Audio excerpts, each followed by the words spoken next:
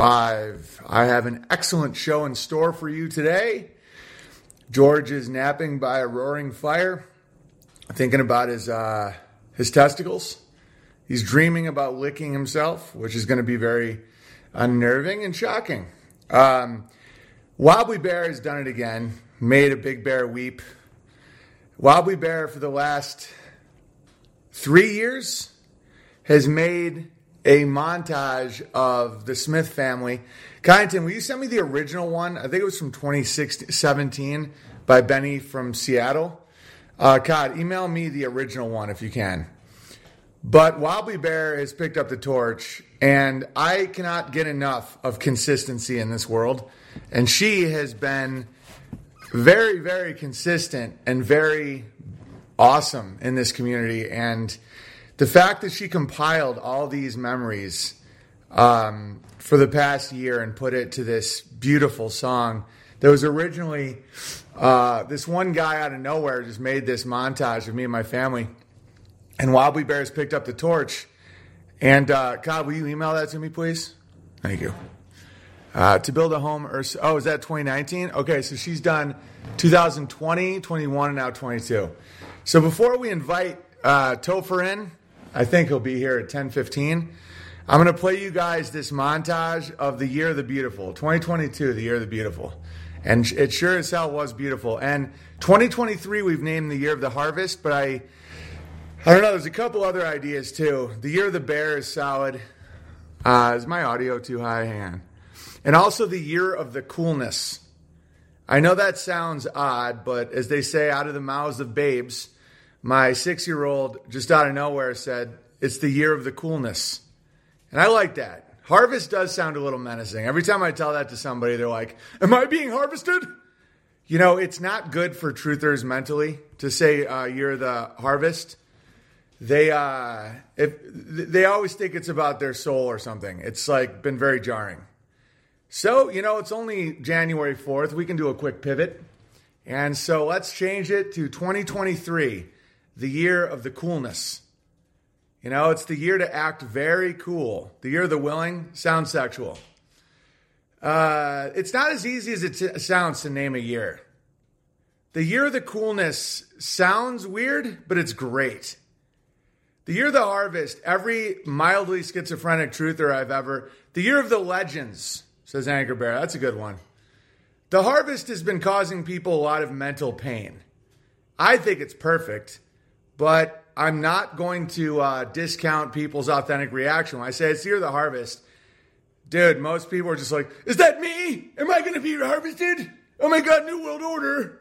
I'm like, no, you get to harvest. And they're like, but I don't grow anything. I'm like, okay, so this has all been very bad. Year of the Coolness, we do need to keep our cool. Perfect, Boar Bear. The Year of Coolness, the Year of the Coolness. We got to keep our cool. All right, so as you guys roll in, before I talk to the great Christopher Gardner, thank you again, Wobbly Bear, and we have offered to host her and Hometown Bear's wedding, whenever that will be at the Ozark Lands, the Ozark Legacy Lands, or Ursa Rio, if they choose to do that as well. So Ursa Rio or Ozarks, whatever is more convenient for them. I think Ursa Rio may be closer to Hometown because it's closer to Canada. So, we could do that too. That's the beauty about crowdfunding land, guys. We can host weddings. And it's a great way to start a life together without debt. Okay, so anyway, here we go. Let's enjoy. And thank you again, Wobbly Bear. God bless you in Hometown.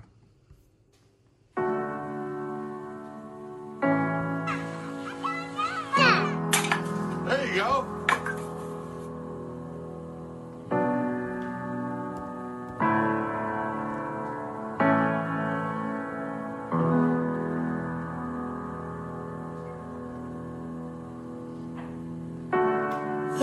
A house built out of stone, wooden floors, walls, and window sills, tables and chairs warmed by all of the dust. This is a place where I don't feel alone. This is a place where I feel at home.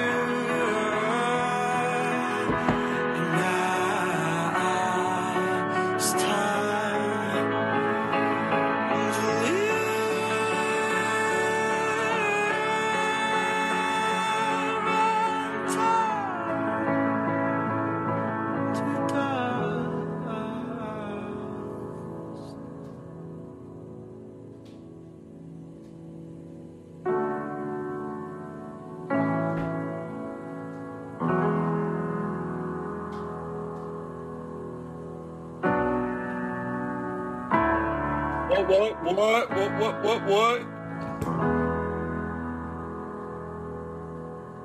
Out in the garden where we Great song. planted the Are seed. you watering, Jack? There's a tree as old as me. Hey, brother, can you hear me? Yeah, Gardner, we'll get right to you. Right now we're watching a montage. Of green. Awesome. Ground had a rose and past its knees. By the cracks of his skin, I climbed to the top. I climbed the tree to see the world.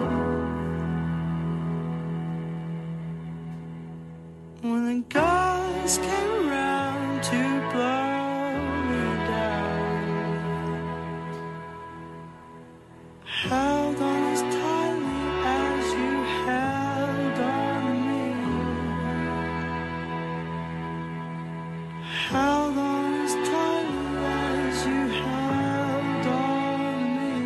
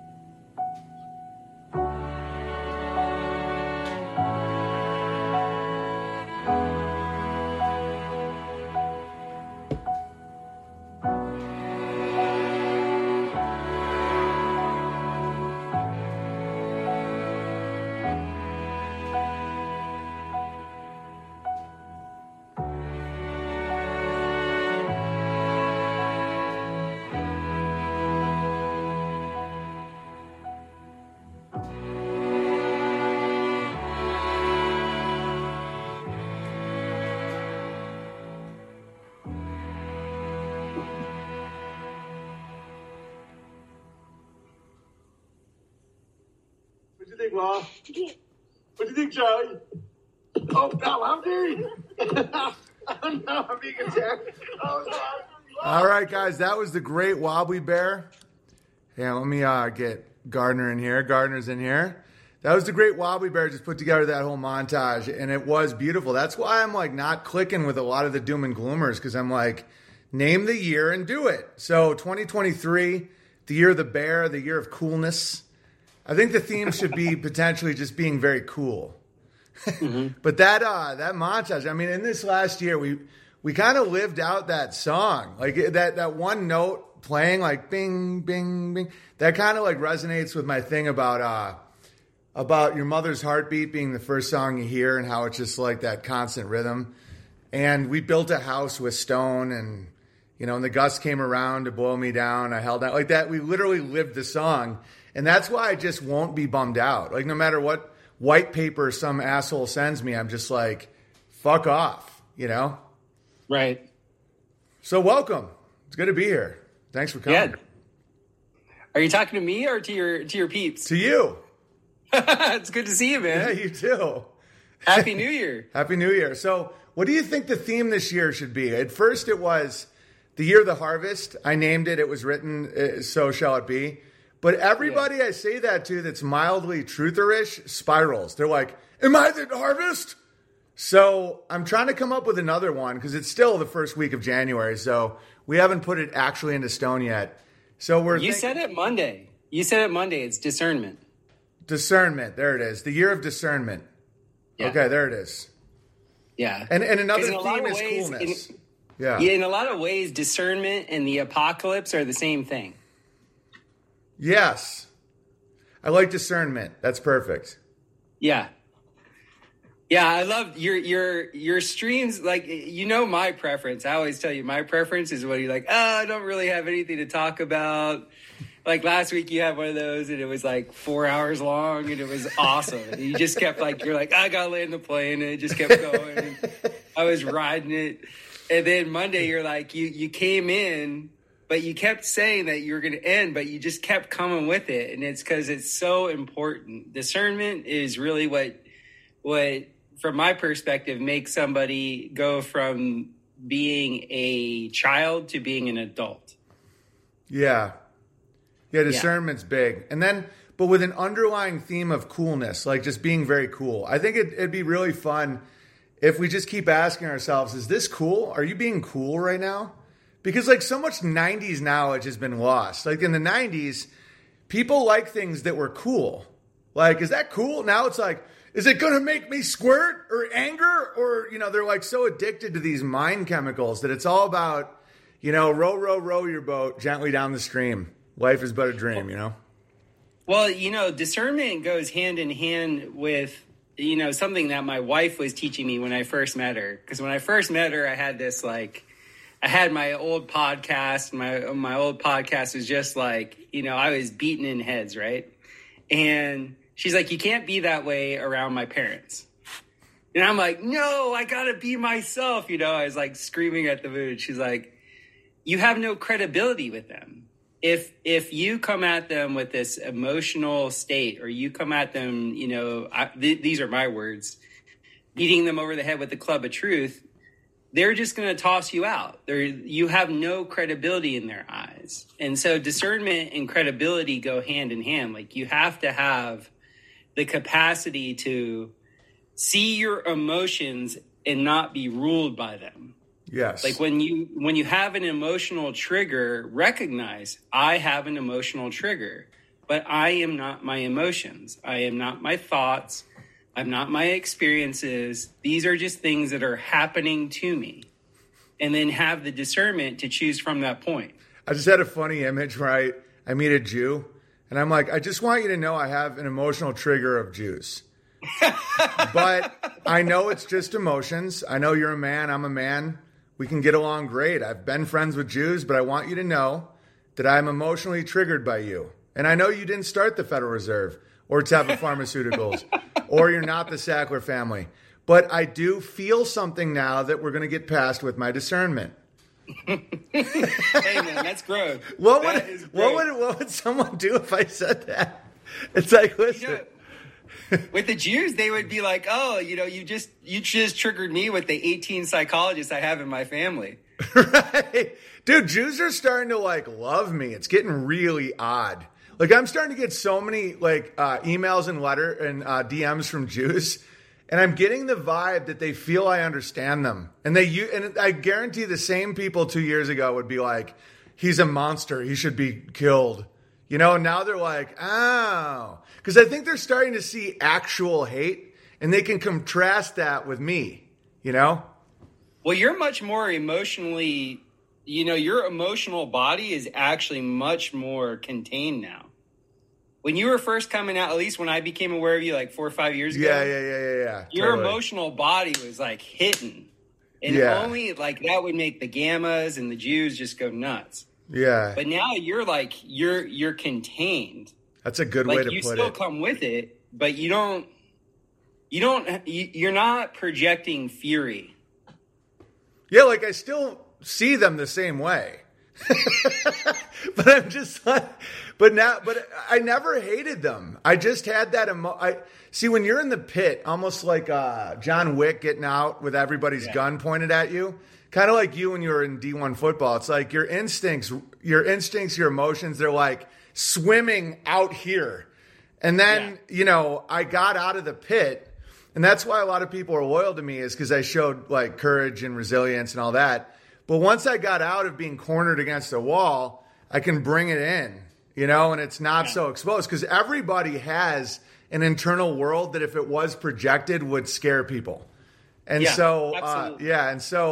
and a lot of people have never been challenged by the forces that I was challenged by or gone through the looking glass. So their internal world isn't projected out. And if it was, it would terrify the fuck out of people. And so, it's an interesting observation that I'm more contained now. You're much more contained. And a bunch of people that I know that had been your detractors, I explained that exact situation. I'm like a cornered animal. You witnessed him when he was vulnerable. We all act irrational. We all have this hyper emotional state when we get cornered like that. You look at him now, actually be objective and listen to what he has to say now and see how you react.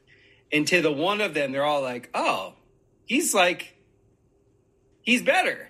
He's I can listen to him." Yeah. And then I would slip in. I'd be like, you were triggering a lot of people's emotional body, man. You were one after another. Yeah. But then I would also throw in, I would be like, I'm more contained now. And I was right about all of it, though. Because if you make a list, because Coddington did a tweet on my behalf. Let me read what he said. But I was acting like an asshole. I didn't have credibility. I get it. I get the point you're making about that, where it's I was, are you with me or against me, screaming at the moon. Cod said, some advice to normies. Before you're all in on something, quickly reference if Owen Benjamin had something on social media removed or was swarmed with pushback when he was warning you about it. It might keep you healthy, out of prison, or at minimum looking stupid for years. So he said, 2017, child hormone blockers equals abuse. 2018, political human shields are created to push agendas with zero resistance. Me Too, guns, etc. 2019, Epstein, Weinstein, Sacklers hide behind anti-Semitism. 2020, don't lock down or vaccinate. 2021, don't go to Capitol events. They're traps.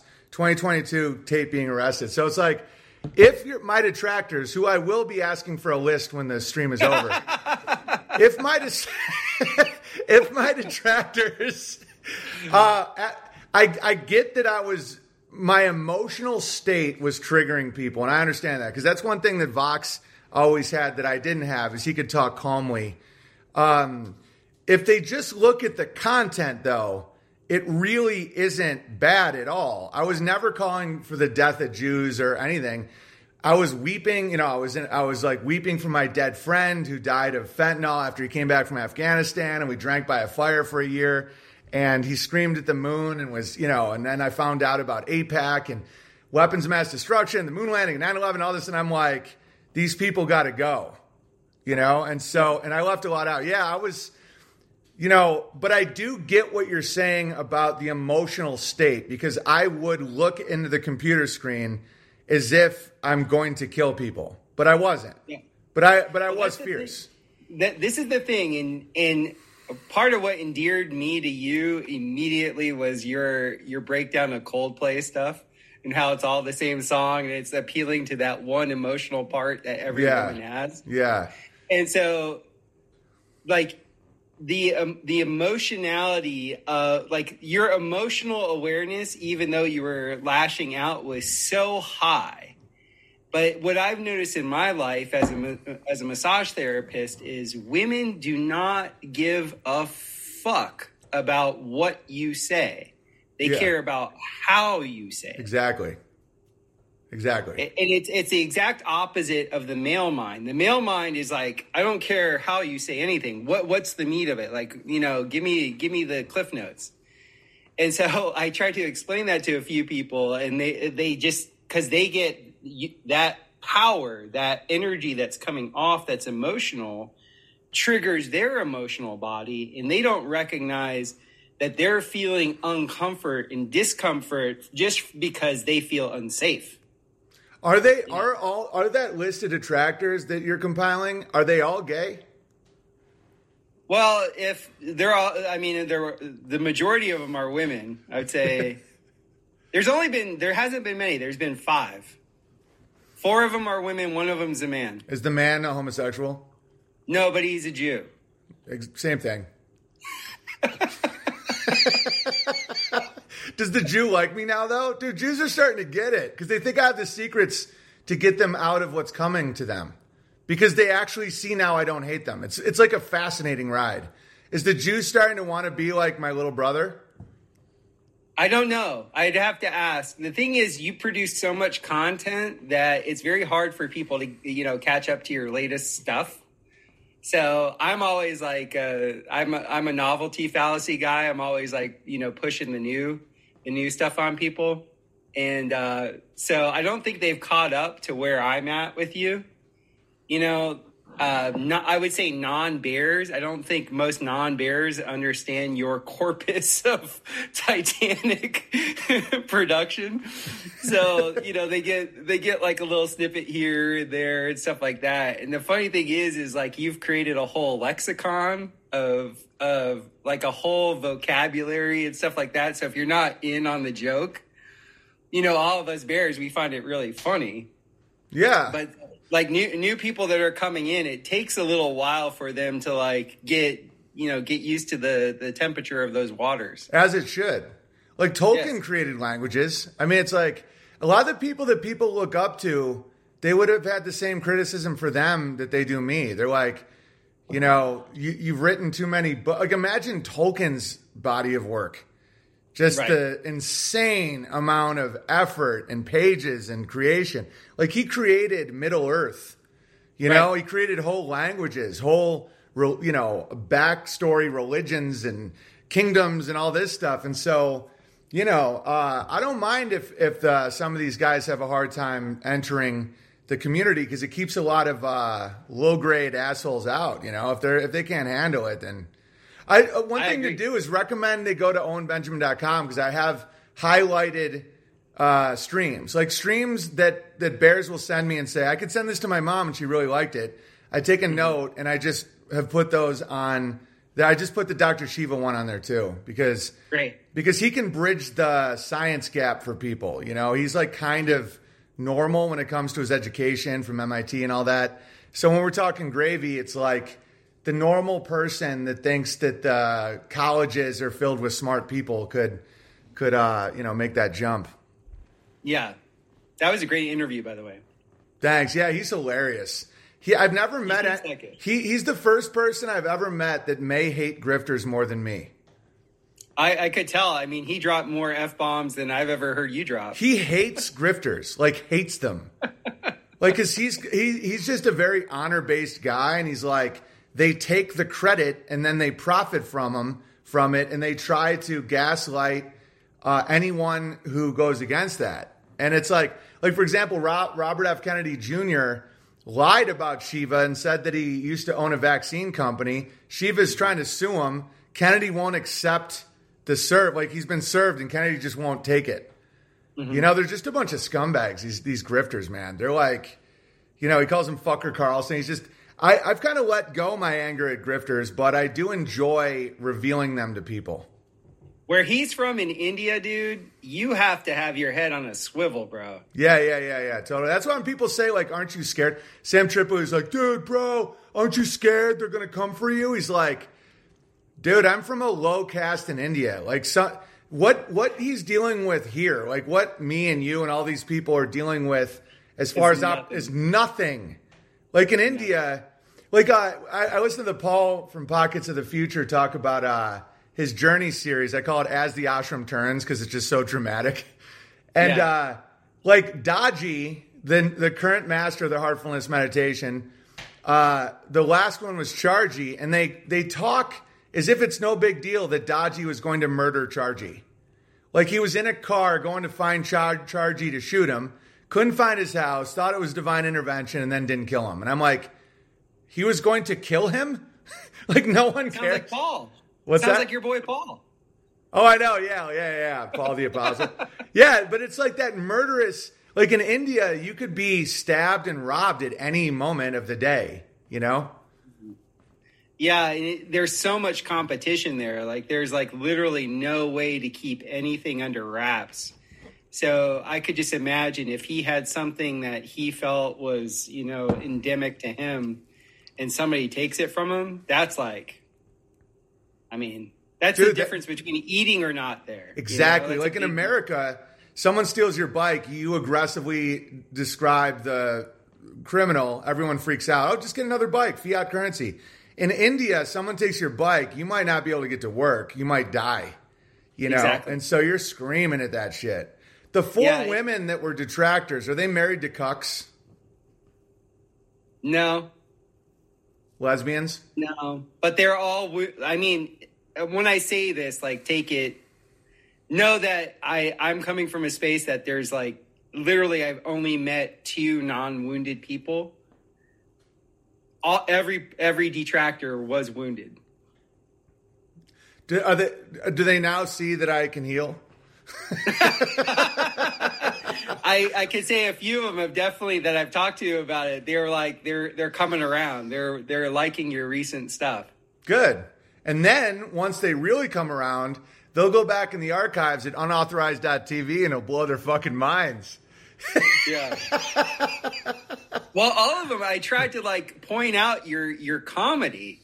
Like nobody can watch your relationship stuff or watch any of the things that you did musically, like with Coldplay and all that stuff, and think that you don't know what you're talking about. Like the level of observational intelligence and all that is just like, it's astounding.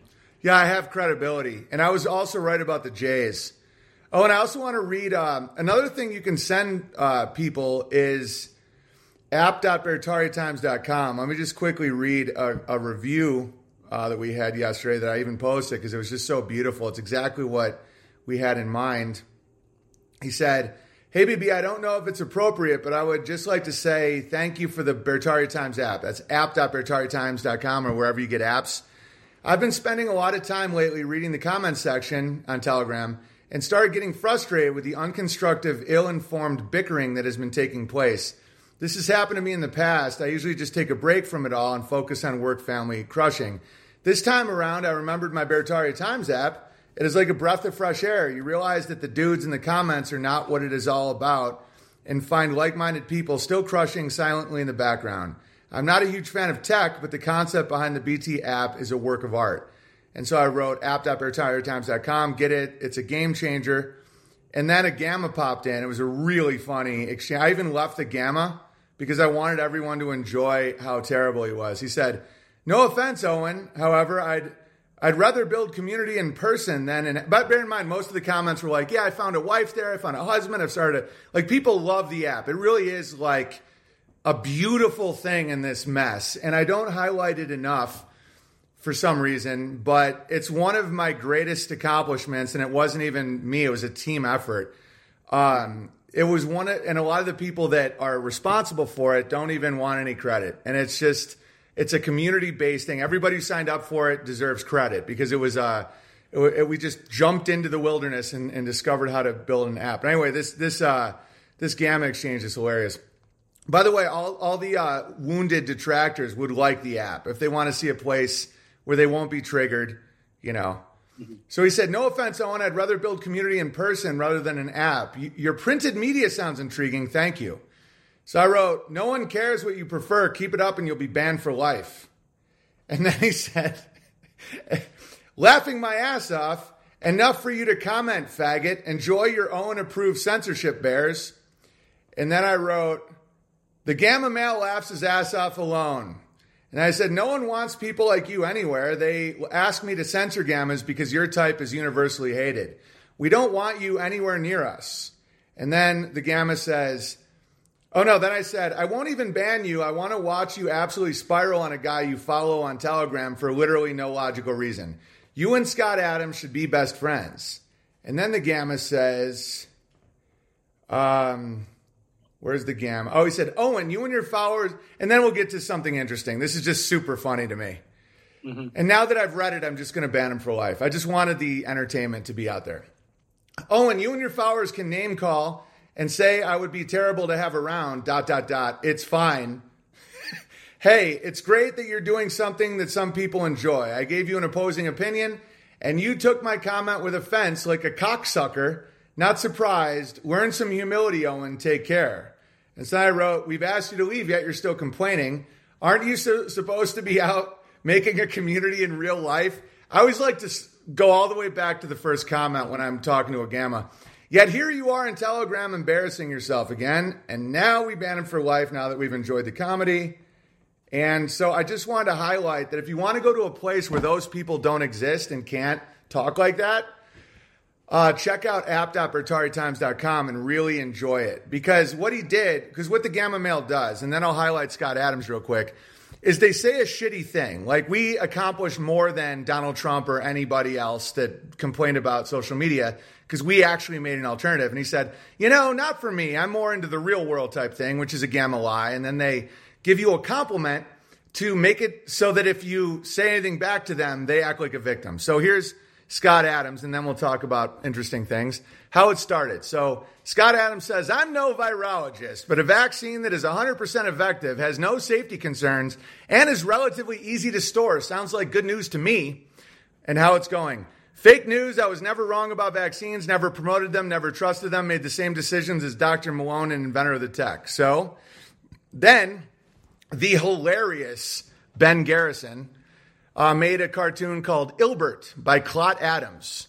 And as you can see here, it says, obey science. I must obey science. His ex-wife has a picture on the wall, which is a hilarious little dig. And then you anti-vaxxers were right accidentally. You're still stupid.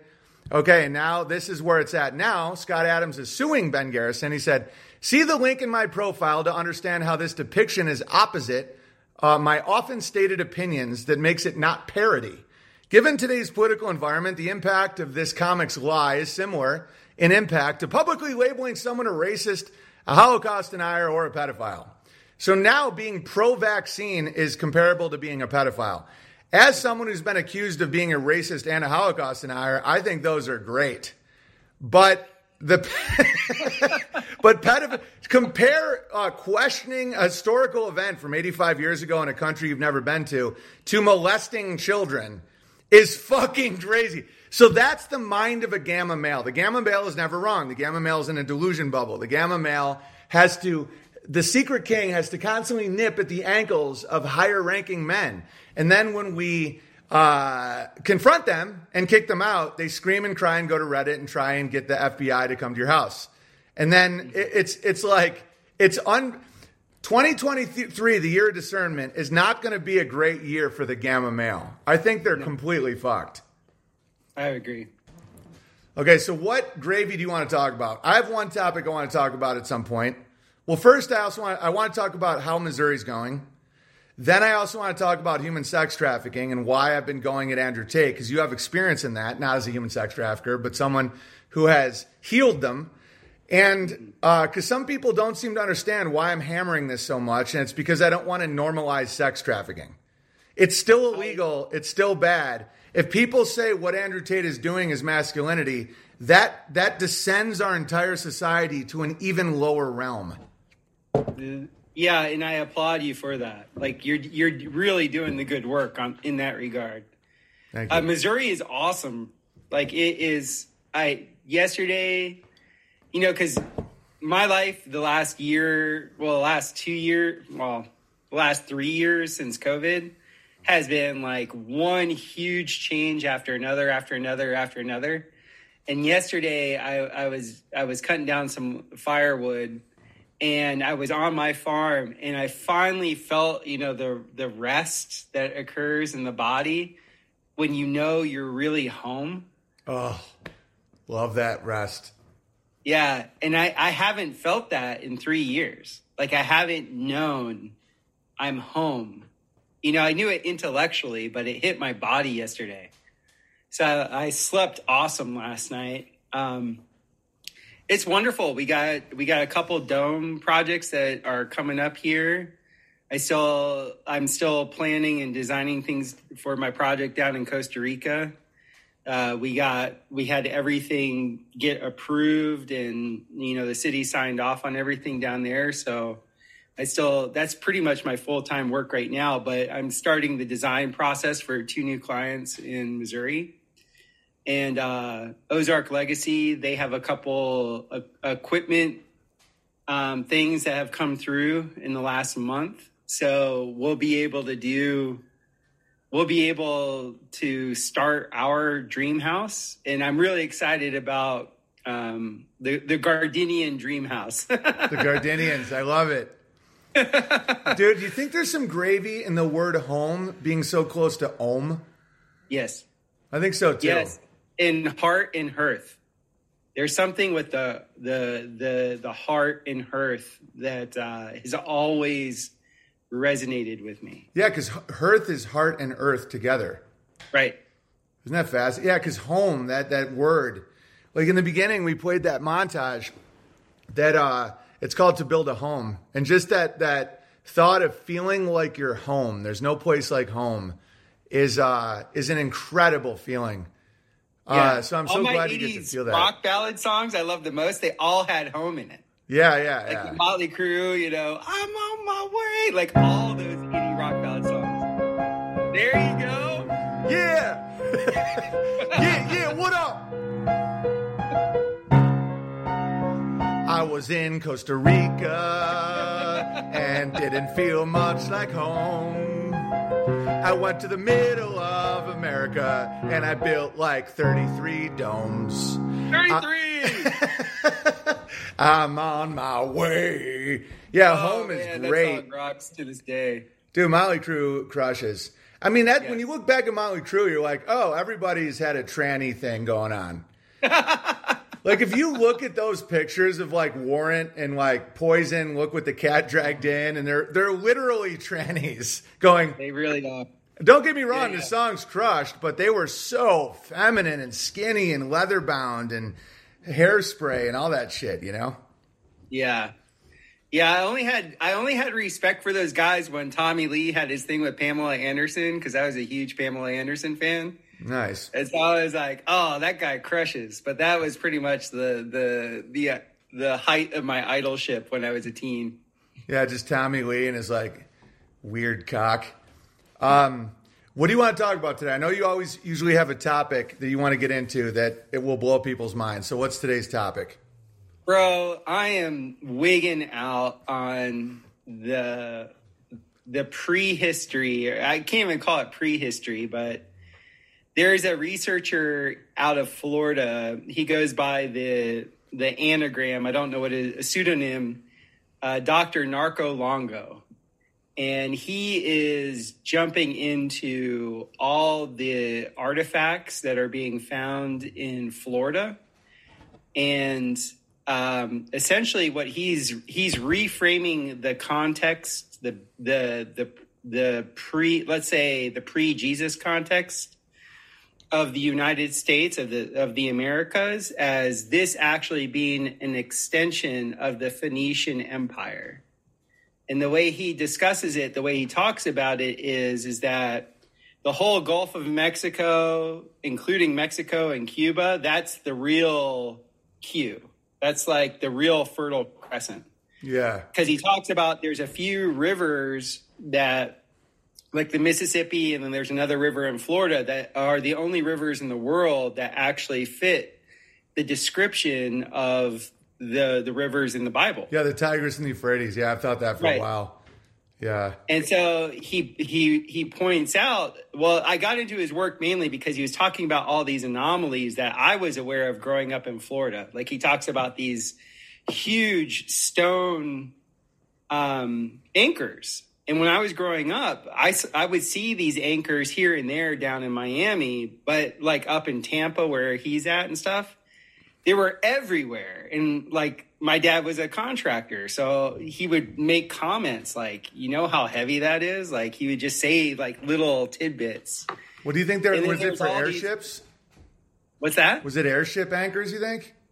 No, well, you'll love this. He's really big on the whole giants thing. Like he talks about the Timucua and the Seminole Indians. The last time that they actually did average heights, the Timucua were all 7 foot tall, and then the Seminoles, like in the turn of the 20th century, they were on average 6'4", 6'5".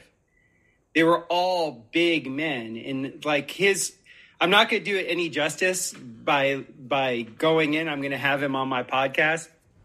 But like the whole thing that he gets into is he's reframing the diaspora that occurred during what people call Noah's flood. And what he's saying is he theorizes that the flood actually wiped out a very advanced civilization. And the way we describe it in our modern lexicon has to do with Atlantis. We talk about Atlantis all the time.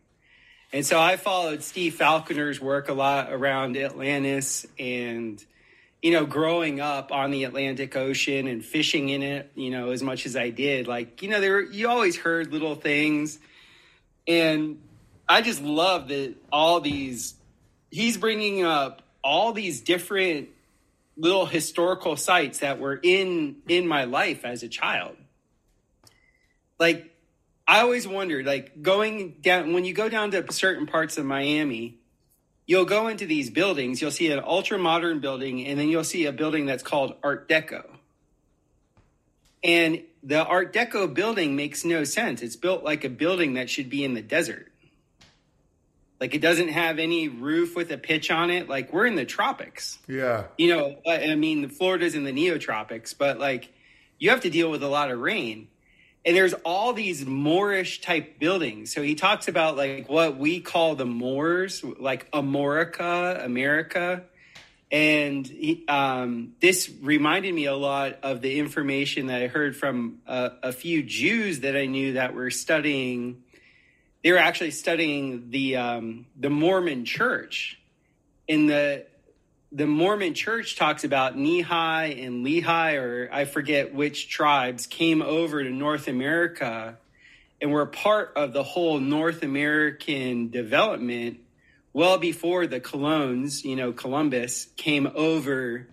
And, you know, in 1492, you know, so we know that history is, you know, pretty much dog shit. Yeah. And the beautiful thing I love about it is, one, it annihilates the out of Africa theory. Yeah, total horseshit. Yeah. And it makes, you know, a lot of the astrology and a lot of the luminary lore that I like to follow has much more to do with the pole star, with Polaris. And it talks about how the Phoenicians, like, essentially came down from modern day Finland, and they populated, but the Phoenicians were a worldwide seafaring trading organization that was highly skilled.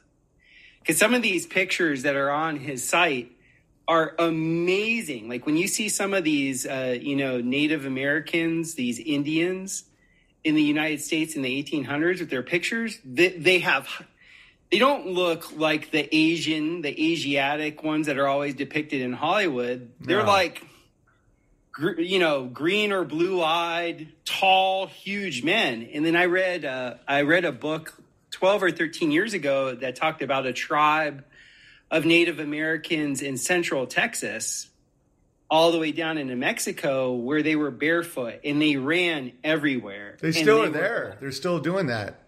Yeah. And they were huge, huge men. And the book was awesome because it got into their rites of passage. And I actually have a really good friend of mine who's a shaman who his coach did a bunch of these practices with their basketball team, and they were like state championship. Like they won everything. And he would say they would play more athletic, more let's just say darker complexion teams.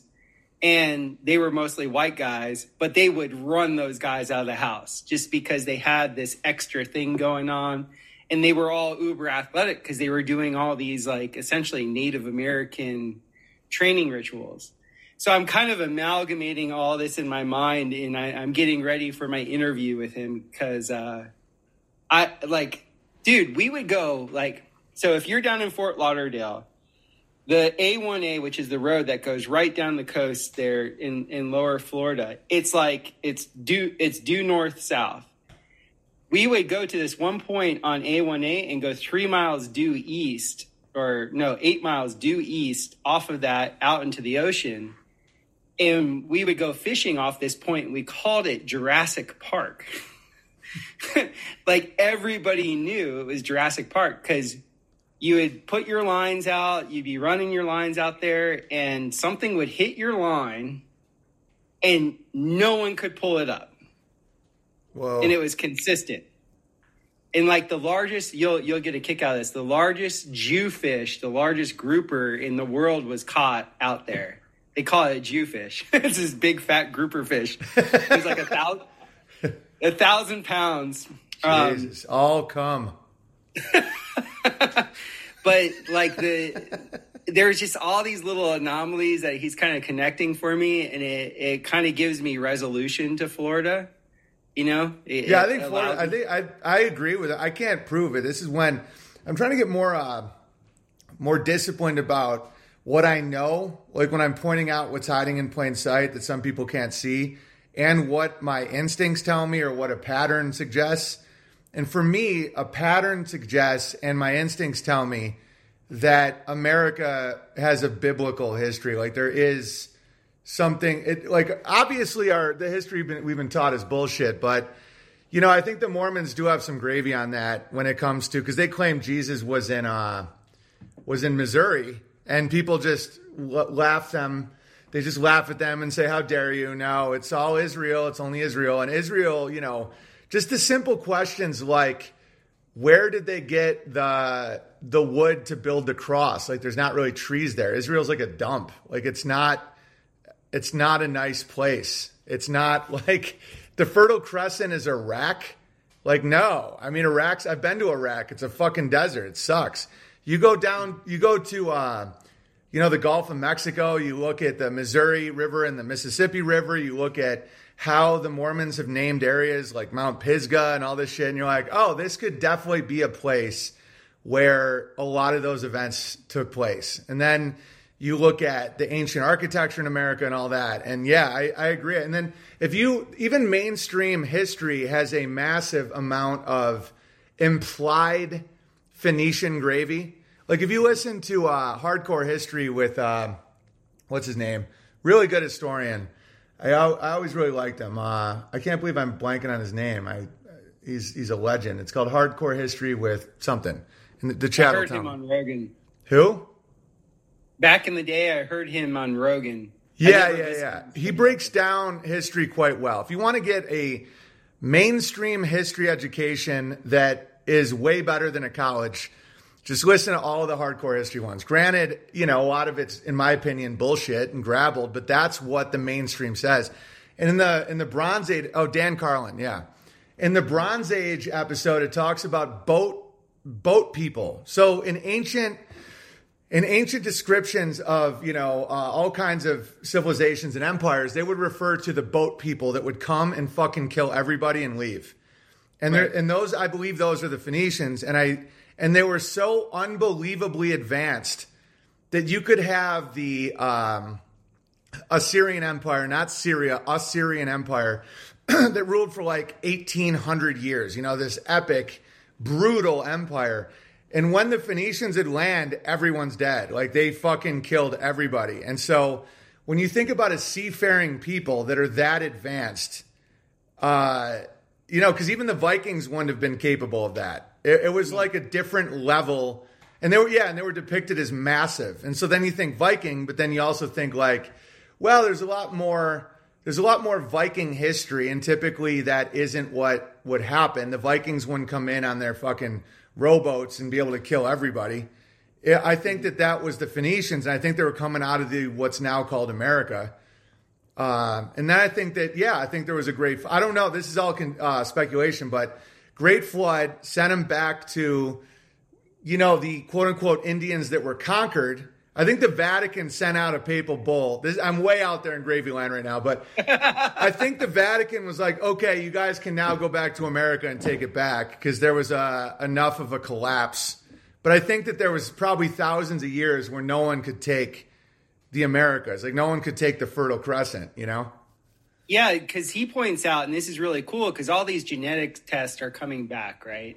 And I don't necessarily believe that they can map DNA as well as they say that they can. But the majority of Native Americans have DNA that would be considered European. Yeah. So I was turned on to, you ever listen to Michael Tsarian? No, I try and stay away from Armenians. Why? Go ahead.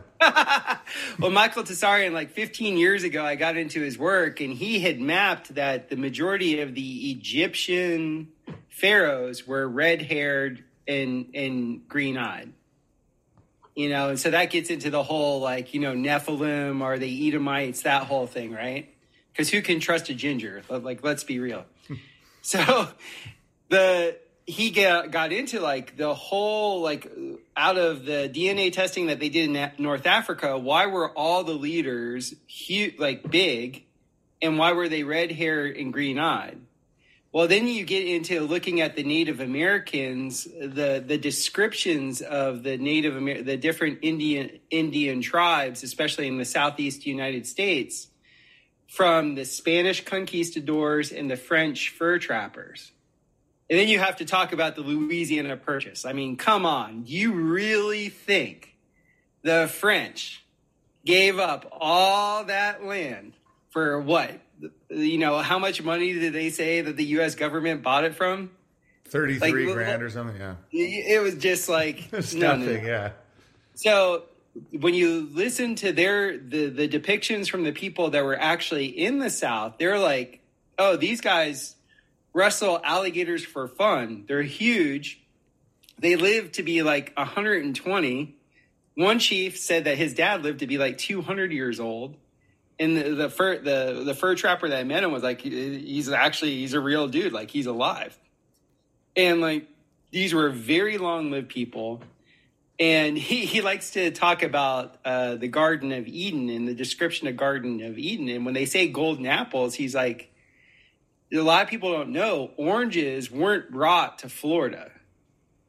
First, the oranges were taken from Florida to the Middle East, and then they were brought back from the Middle East to Florida a few hundred years later. So what's a better description of a golden apple than an orange? That's a good point. And I know personally, for me, and I mean, I grew up as a Florida boy. You can live off oranges. I'm not a frugivore. I eat everything. I'm an omnivore. But if I get really sick or I need a pick-me-up, I'll eat a bunch of oranges and I'm back. Yeah, oranges are awesome. Yeah. Lately, I've just been eating a fuckload of meat lately. I'm trying to go with my the seasons. And so I'm like, well, what do you? So in the morning, I just drink a cup of raw cream. And then I'll eat steaks and organs, and I'm just eating totally meat. I feel great. I've been running every morning. Feels fucking great. And then the spring, summer, I might go a week of just oranges. But Idaho doesn't have any oranges, unfortunately. Yeah, I'm gonna cheat here. I'm gonna build a 3-story greenhouse, and I'm gonna have some tropical fruit. Oh, that's great. Yeah, Missouri has a long growing season, huh? Yeah, much longer than you have. Yeah, our growing season is fucking gay. Well, you have had but you get all that good cream and milk and all. I mean, yeah, we have elk and what's appropriate. You're eating what's appropriate to your area. Yeah, and I think my ancestry would be this area. Like, I think I'm from a cold area. Yeah, and people say, I've had some pushback from some Muslims, but people say that Muhammad had a red beard. Yeah. But I don't know. But I've heard Barbarossa. That. What's that? Barbarossa. Yeah, the red beard. And then also Genghis Khan, if he existed, which I think he did, they say he was green-eyed, and his eyes looked like a cat's, and it was green, and he had red hair. Yeah. And this dude, he gets into the whole thing about how the Asians, came across essentially the Mongols came across, and what we know of as the Western, like in your area of the United States, Native Americans were more of the Asiatic, and they were like the Mongol, horsemen. Because the whole notion that Europeans brought horses to the United States only is total BS. Bullshit. Yeah, it's so funny. It's so funny, like how bad our history is, and it's such a daunting task. So can I get to a point with you? Because this is something we're talking about discernment, right? Yeah. So I love facts, and I want to know the truth. But there's something that occurs with storytellers. The reason why a good storyteller, somebody that has the capacity to weave a compelling narrative is so freaking valuable is because a storyteller might not have all the little, specifics correctly, but somehow, some way points your soul to the truth. Yeah. Good rhetoric. Yeah. Yeah, so I'm dealing with a bunch of people on my side because I'm trying to, now that I started a show, I'm trying to fact check stuff and things like that. And I get yelled at because I'm a storyteller. Yeah. I'm nowhere near at the level of rhetoricist that you are. But there's something I loved you from the day where you said, I might be wrong, but I'm not lying. Yeah. That is the signature of the perfect storyteller, because the intent is to know the truth. But we all have to admit that we do not have a correct history. Totally. We've been lied to about everything that has ever been important our entire life. So to be on your high horse, I'm not saying you specifically, but for somebody that considers them an academic or somebody for the record, I'm on a high horse. Anyway, go ahead. You need to be on a Clydesdale, dude. I do, totally. Those things are huge. But come on. There has to be a little leeway. There has to be a permission in which the narrator, the storyteller can weave and find the groove. It can't always be like, well, this was fact checked and this. Yeah. You can't do it from something that happened this week. Imagine 1,500 years ago. Hesh, stop! No, I completely agree. And having kids and having a mother who taught children's lit has been a godsend for me with this stuff. Because a little kid will look at you and say, tell me a story. And then my mother put something... We used to cut out pictures from magazines and put montages, and it said, choose your reality. And it would have an ocean with crystals next to it, or a rainbow universe, blah, blah, blah. And it was just the thing that I learned from my mother. And we used to, when I was 5, we'd go to the lake and look at rocks and tell a story from one rock.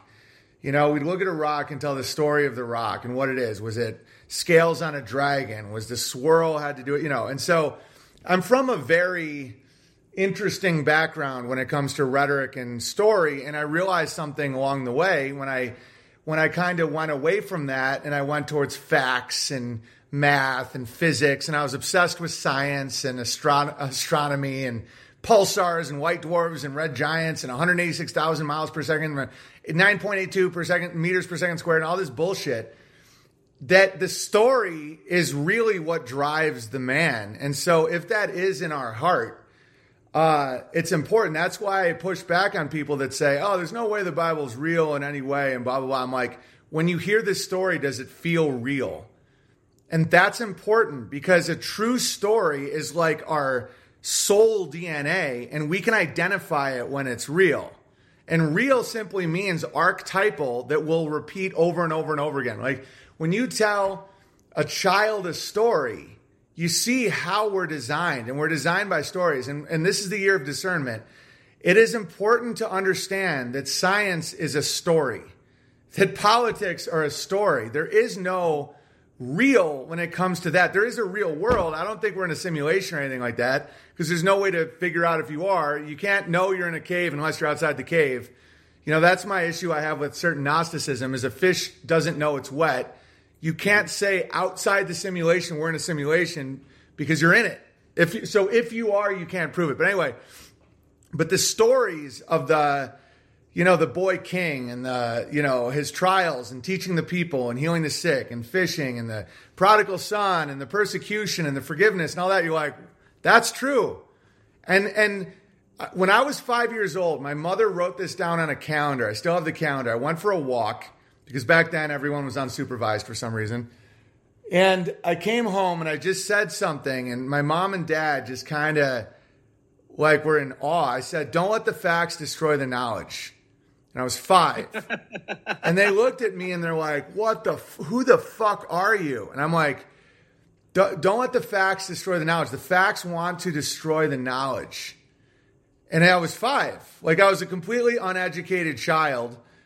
And I could see that back then, and then I lost it, and then I couldn't see it, and then I went to college, and I read all the books, and I learned all the facts, and I realized that the knowledge is in the story, the power of myth, the power of story. And then, Aesop's fables, 100% truth, 0% facts, exactly. And so then people go, yeah, but it's not true. And you're like, but it's true, though. And that's like an interesting conversation, because I don't want to be full of shit and just say whatever I think might be, this world was filled with dragons and blah, blah. I could just make shit up. But there are archetypal truths that you can just feel. And that's one reason why I became a more religious person. And that's why I have a feeling that the story of Paul is the story of deception. That's my feeling. That's my thought. That's like when I look at nature, when I look at Paul, when I look at all the experiences I've ever had in my life, I sense something off about it. And I think part of discernment is that. And you might not see that, and that's totally fine. But that's where I'm coming from. I don't know. I can't prove it. Like, me and Amy once went to this, and I'll stop rambling. Me and Amy once tried to go to this church, and it was in Gig Harbor, and it was like fucking terrible. And one of the main things they kept doing, it was all like this like smiley Jew who became a Christian. And they kept talking about how science can prove the Bible. And these are the 2 pillars of salt. And that's the tomb, and we have scientific evidence, blah, blah. I'm like, I'm trying to get the fuck away from science. Like, what are you talking about? Are you going to use carbon dating? Are you going to use carbon dating to prove the Shroud of Turin and blah, blah, blah? I'm like, you guys are full of shit. Science is a story. Science is a religion. The scientific method is a great way to test hypothesis. Yes, definitely. But like the story of dinosaurs and satellites and fucking asteroids and all that, you guys don't know shit. So science is a story. And that feels true to some people, but I think those people typically are on a spinning ball in an infinite void from an explosion from nothing to something. It's a religion based on chaos. And I am in a religion that is more based on stable ground, firmament above, that we were made by God through love, and that our story has a purpose, and we're the protagonists. Like that's the real fundamentals of the story-based living, which everyone does, is either are you from darkness and chaos and the world has no meaning, or are you from a benevolent creator and your every fucking hair on your head and thought and movement of your fingers has meaning. And so that's what I think it is. And so that's why I relate to you on this, where what is the story of our history? Like what do we feel? And the Akashic record, like tapping into that stream of consciousness that swirls around us is so much more valuable than the science that changes every 8 days based on funding and who's going to prison for like rape. It's total shit. Yeah. And the credibility comes through intention. Yeah. And you know, I did end up understanding Mackenzie's point with being, I had to be presentable from their perspective, and they had to see consistent behavior from me and see that I really loved their daughter before they would listen to me. Yes. The credibility has always come from the person's intention.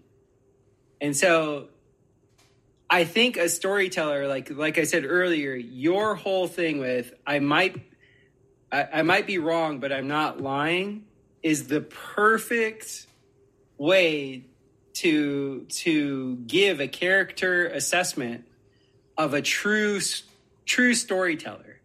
Because you have to ask yourself this: when you die, what do you take with you?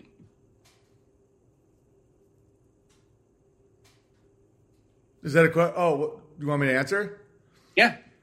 That's an interesting question, because I don't know intention or like love, because I don't think you can take much. And I think that's what causes hell, is burning away the attachments to this material world. So well, you might take something with you, even though you're not attached to it. Like, what do you think we take with us? You take experience. Interesting. That's why we are narrative-based beings. To be human, like the ancient philosophers used to say, to be human is to err. Because they know we're going to mess up the facts.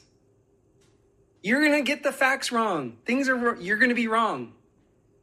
And that's the problem with the Gamma. Gamma will never admit when they're wrong. Right. Right? Exactly. But to be a human, to be a human, a man of color, a man of experience, is like, oh, you learn from your mistakes, you get better, you do as good as you can, and you might be wrong, but you're not fucking lying. Yes. Authenticity. So what your soul takes, the extraction, what goes up the Sushumna, is the continuity of the experience minus the lies. That's why we're lied to about everything. There's contradiction after contradiction after contradiction to sever us from our connection to our Creator. Totally. Right? Yeah. Why would they do that? Why is human attention the most valuable commodity in the world? It's the most fucking valuable commodity in the world because that's God's trunk line. Right. Interesting. That's what we're taking with us. So to be the storyteller, to sit there in the pub and hang with your friends, like I love it. Like you do these after-hour things. You're just at the pub, man, hanging with your friends. Exactly. That's what you're doing. Yeah. You're spinning the yarn. And the whole thing is this, you're telling a story, you don't fucking know the facts. None of us know the facts. We're running and gunning. But you're willing to let God give you the epiphany.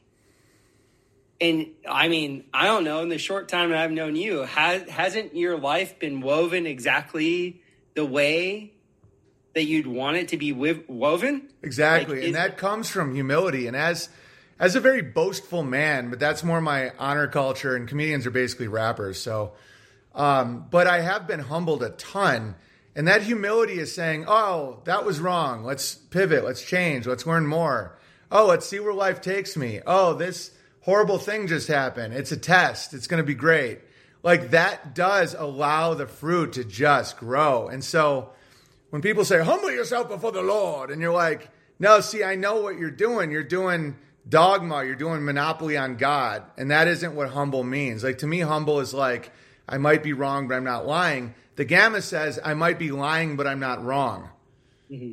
It's the exact inversion, where it's like they lie and manipulate and have an agenda because their self-righteousness says that the ends justify the means. And so when you're not in that, is the montage I showed earlier. It's like my life, your life, a lot of the Bears' lives are like so awesome. And it's not because our lives aren't filled with tragedy and problems and pain and trials and humiliation. It's because we accept it as part of the quilter's, you know, it's like the loom. The loom is such a epic. When I talk about storytelling, it's all about weaving. I used to be a pretty advanced weaver when I was very young. I had several looms. I used to take weaving classes when I was like 7, 8 years old. And the idea of weaving is an algorithm. So you get all your yarn or your threads in the loom. It's been a long time since I've woven, but I understood the basic ideas. And there's a mathematic pattern that you like put of the strings and how it's set up, and then you pass the shuttle thing. I can't remember what it's called, but you pass it through it, you pull it down. You pass it through it, you pull it down. You pass it through it, you pull it down. And it's all the math is what creates the image. So I was doing real life material based algorithmic programming when I was 7 with a loom. And that's one reason why a nation's wealth is so tied to fabric. It's so tied to clothing. And everyone knows this. The big families that in this world, the houses, like the fashion houses are still called houses. The families are so powerful, you call it a house. And because, what's the name of it? I did so much running this morning, my memory's a little F, but textiles. Textiles are the fundamentals of a society. Taylor Bear said, I built a loom and it's an amazing tool to use. Yeah, it's incredible to witness. And so the storyteller is weaving a story. It's a weaving process where you have the protagonist going back and forth through his journey. And the algorithms are the structure of the story. And out of that story, you can see cloth and you can see the pattern. And is it beautiful or not? And your discernment can tell you that. And that's and I find that so fascinating.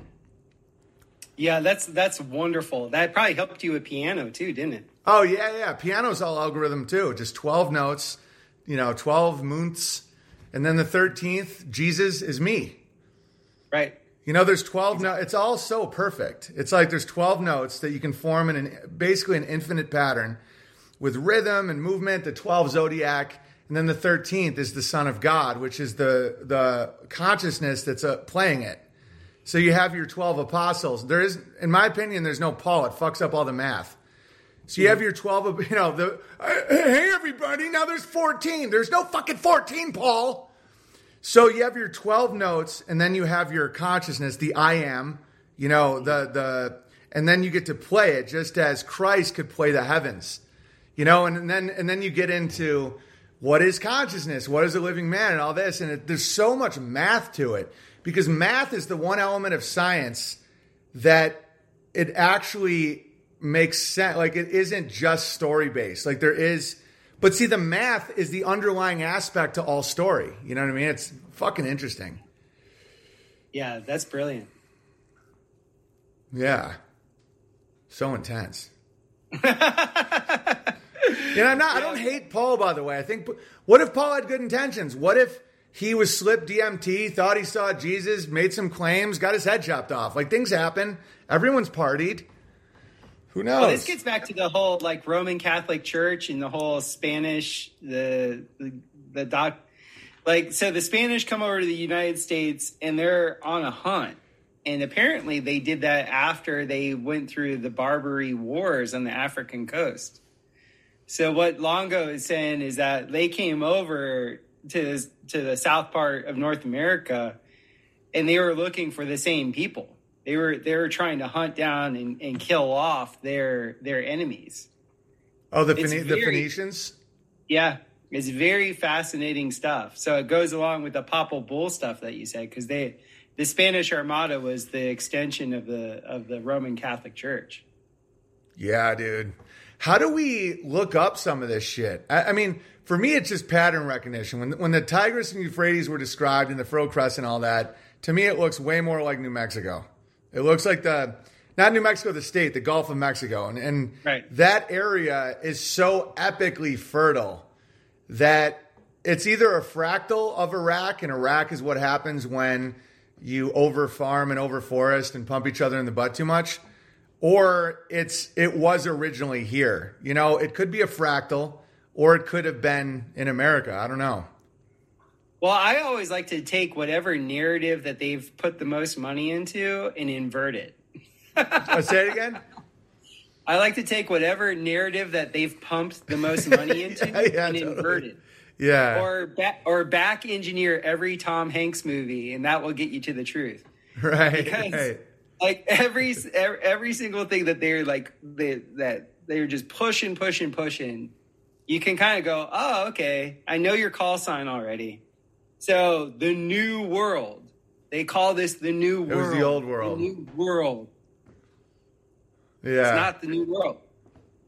Totally. And just when you look at some of the Antiquitech that has been like, oh, they built this state capitol in, 3 months with, 10 guys. And I think our first talk, I was talking about the dignity of us and our forebears. I totally think we could build anything at any time. The question is the timing that they told us, the money, and the logistics. And they fucking lied to you about the materials. Yeah. They say, oh, well, it was built out of this and this architecture firm from New York. If you notice, all the architecture firms are from New York. And then you go look at you try and archive and look at, this building is a feat. It's a majesty. Well, where's the architectural drawing plans? They don't ever have plans. They just have elevations. And as a builder, there's a huge difference between elevations and plans. And then they'll make up some excuse of like, oh, well, they burned in this fire, or, oh, we couldn't archive it. Are you kidding me? You have buildings that are hundreds of years old, architectural marvels. And it's like going to the moon and we don't have the telemetry. Yeah. Bullshit. You didn't go to the moon. You didn't build this thing. You had some guys on the side take measurements, draw elevations, and then you pass off elevations to everybody as if they're architectural plans. They are not. Like, there's so much to it where, like, I was talking to a friend of mine that was from South Carolina. His family was like goes way, way back. He was related to Ulysses S. Grant. And his uncles, his great uncles, were run out of Macon, Georgia, because the story that he's given, he actually doesn't know why they were run out of Macon, Georgia, but he was showing me some of the architecture of what they either built or reclaimed. Dude, it's exceptional. In all this Antiquitech that's out there, they all have like this kind of calling card. The calling card that they have is they have a dome on their buildings. Doesn't matter how big or small the buildings are. And they all have a cistern, and they ground everything to the cistern. What does that mean? What does ground everything to the cistern mean? So we're told, electricity is a very new thing, and, we have outlets and we have all the electronic doodads and all this other stuff. But from a lot of what I've seen with the Antiquitech was that they had resistive heating and resistive cooling. And the way they did that was that they used the potential from the height of the roof relative to the potential that was in their basement. So they would have hundreds and hundreds of volts of difference in potential. That's voltage is potential. And I don't know how they did it, but they would essentially make the building a resistive circuit. And so depending on time of year, depending on the ionization in the sky or whatever, you're, as somebody who builds fireplaces and has looked at hundreds of fireplace designs, like all these buildings that they retrofitted all throughout the world to be fireplaces for wood, they weren't designed for wood. Literally all your heat goes out of your house with a lot of these old fireplaces. Like I'm looking at your little wood heater out there. That whole box of metal heats up and it acts as a radiator of heat. When you look at some of these, like what they call colonial homes and these like Antiquitech homes, there is no radiation of heat. No, it actually makes it colder. Because when we're looking at fireplaces, it's actually very drafty. If you just put a fire in something without a lot of iron or something to keep the heat, it actually lowers it has the exact opposite. It sucks the oxygen out of your house and makes it cold. Yeah, yes. It's pretty shocking, actually, when you see that. Yeah, I think there might be again, this is me speculating, a very simple way to get free energy that if anybody figures out, someone just like buys it off them, or I don't know. I think that there's got to be, because if you look at just how much weight is in a cloud, this is why the gravity boys are so full of shit. Not full of shit. I don't think they're lying. I think that they're just haven't thought it through. You know, people are like, oh, how dare you? This one guy said this. I'll just read this. I promise it's related. But when you're looking at the amount of weight in a cloud, and that's all potential energy. It's all, there's kinetic energy and potential energy. How can you not get power from that? You know, and I think you can. Like when you ask questions like, why can't we? It's like, oh, because you can. So Cosmic Toolbox, who I enjoy on my BitChute comment section, says, truthers need to word thoughts on gravity better. Oh, really? Gravity does exist. The cause is what is in question. There is a force we can measure and predict and understand the nature of. No, there isn't. In a sense, but not the way he's describing it. That we know is related to mass from experiments. We used the word gravity long before Einstein. Yeah, gravity of a situation just meant seriousness. Before Einstein, when we didn't pretend to know the cause, please stop saying gravity doesn't exist. Most people, when they say truthers have to stop saying something, they have no idea what the current science is. This is one of the biggest problems with globe people. I shouldn't say problem. I know a lot of wonderful globe people. They don't know what the current claim is. And if you really looked into it, you would see how absurd it is. Most people don't know what Einstein claims about gravity. Does anyone know what he claims is the cause of gravity? That mass, like a bowling ball on a trampoline, bends space-time, and that bending of space-time because of existence is what moves matter from one to another. Now, any science nerds out there want to set up a experiment to show me exactly what space-time is and how to bend it? It's total fucking bullshit. So the claim by Einstein is that mass, this is his claim, and this is why I know it's total bullshit. I don't know what gravity is, or like what the effect, what the cause of the effect of gravity is. But it's not what they claim. And they claim it's because of mass. They say something that has more density. Density is really what it is. That's why a black hole allegedly has, it's called black because light can't escape it. Its escape velocity is more than 186,000 miles per second. That's all bullshit. Okay? So what they're claiming is like a black hole this big has so much density of matter that a black hole this big weighs more than the entire Earth. And because of that density, there's a escape velocity, means how much acceleration you need to break from a gravitational field. This is all science fiction. They've never analyzed a black hole. It's all nonsense.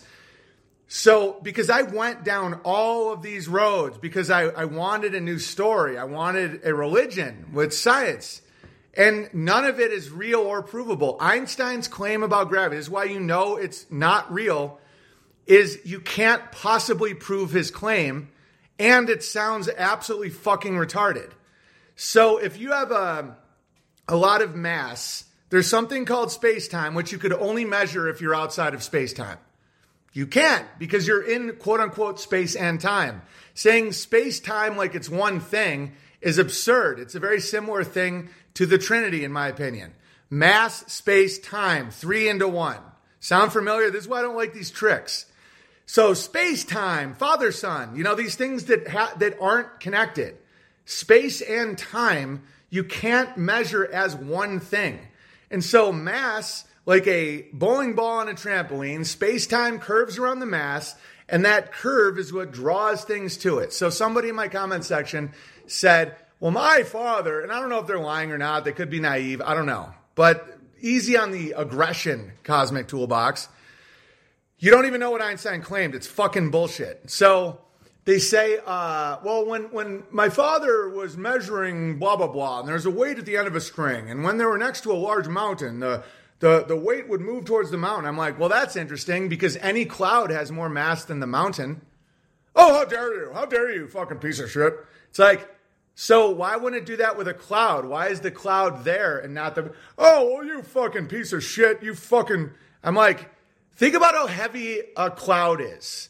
The amount of weight in a cloud of potential energy. And when it's so high up, that energy is potential but could be kinetic.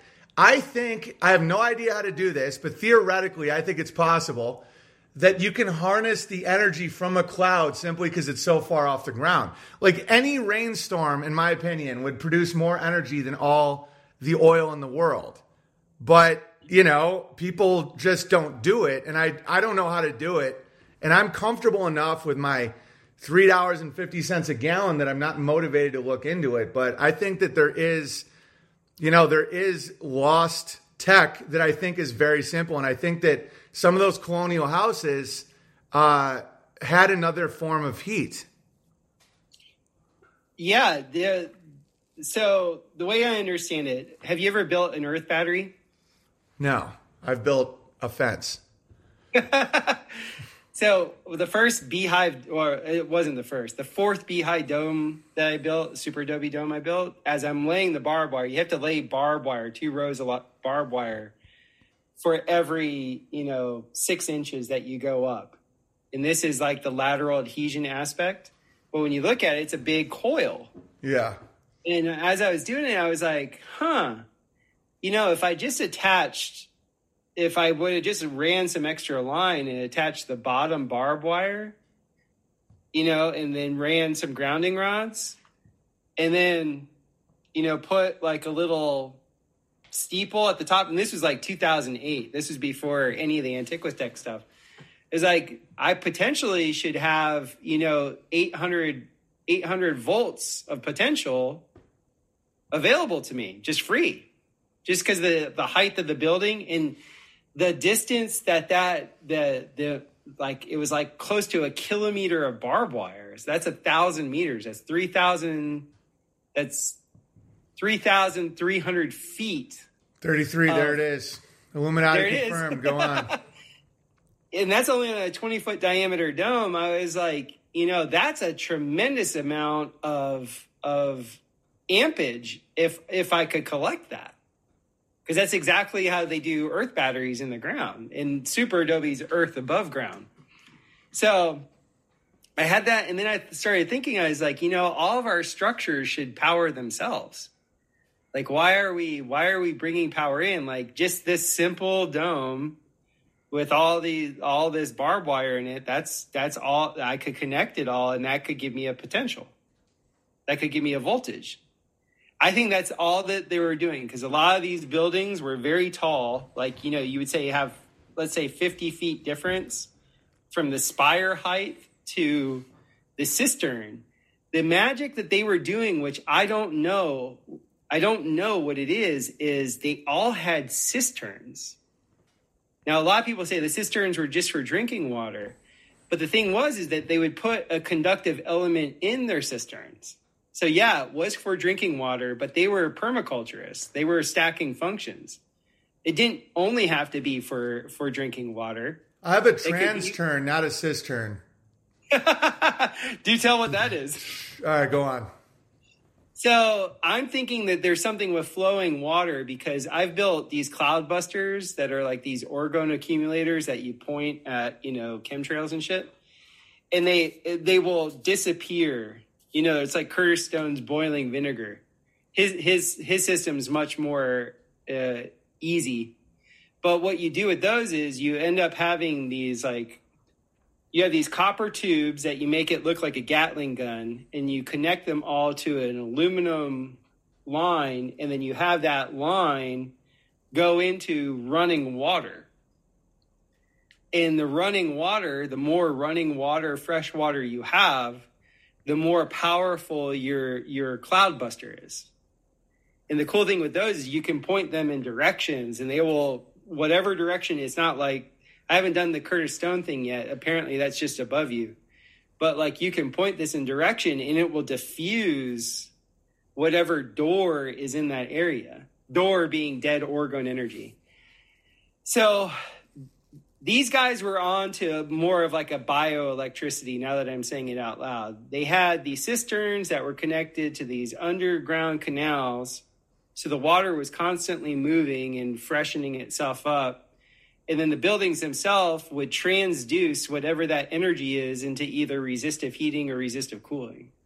Yeah. And I forget when Paris got the moniker of the City of Lights, but it was way before quote unquote electricity. Yeah. So, I mean, just think of the potential energy difference between the Eiffel Tower pinnacle and then all the way down. What's the major, I can't pronounce the river there, the Champs-Élysées, whatever that river is. You have this massive amount of water flowing by you. Who knows what conductors are connecting the top to the bottom and then are emitting a bioelectrical field that any type of resistor, I like your connection yesterday with filament and firmament. That was awesome. Yeah, because I've been trying to wrestle. I like to wrestle with my notions, even ones that I think, like, how do I know there's a firmament? I've never touched it or been there, blah, blah.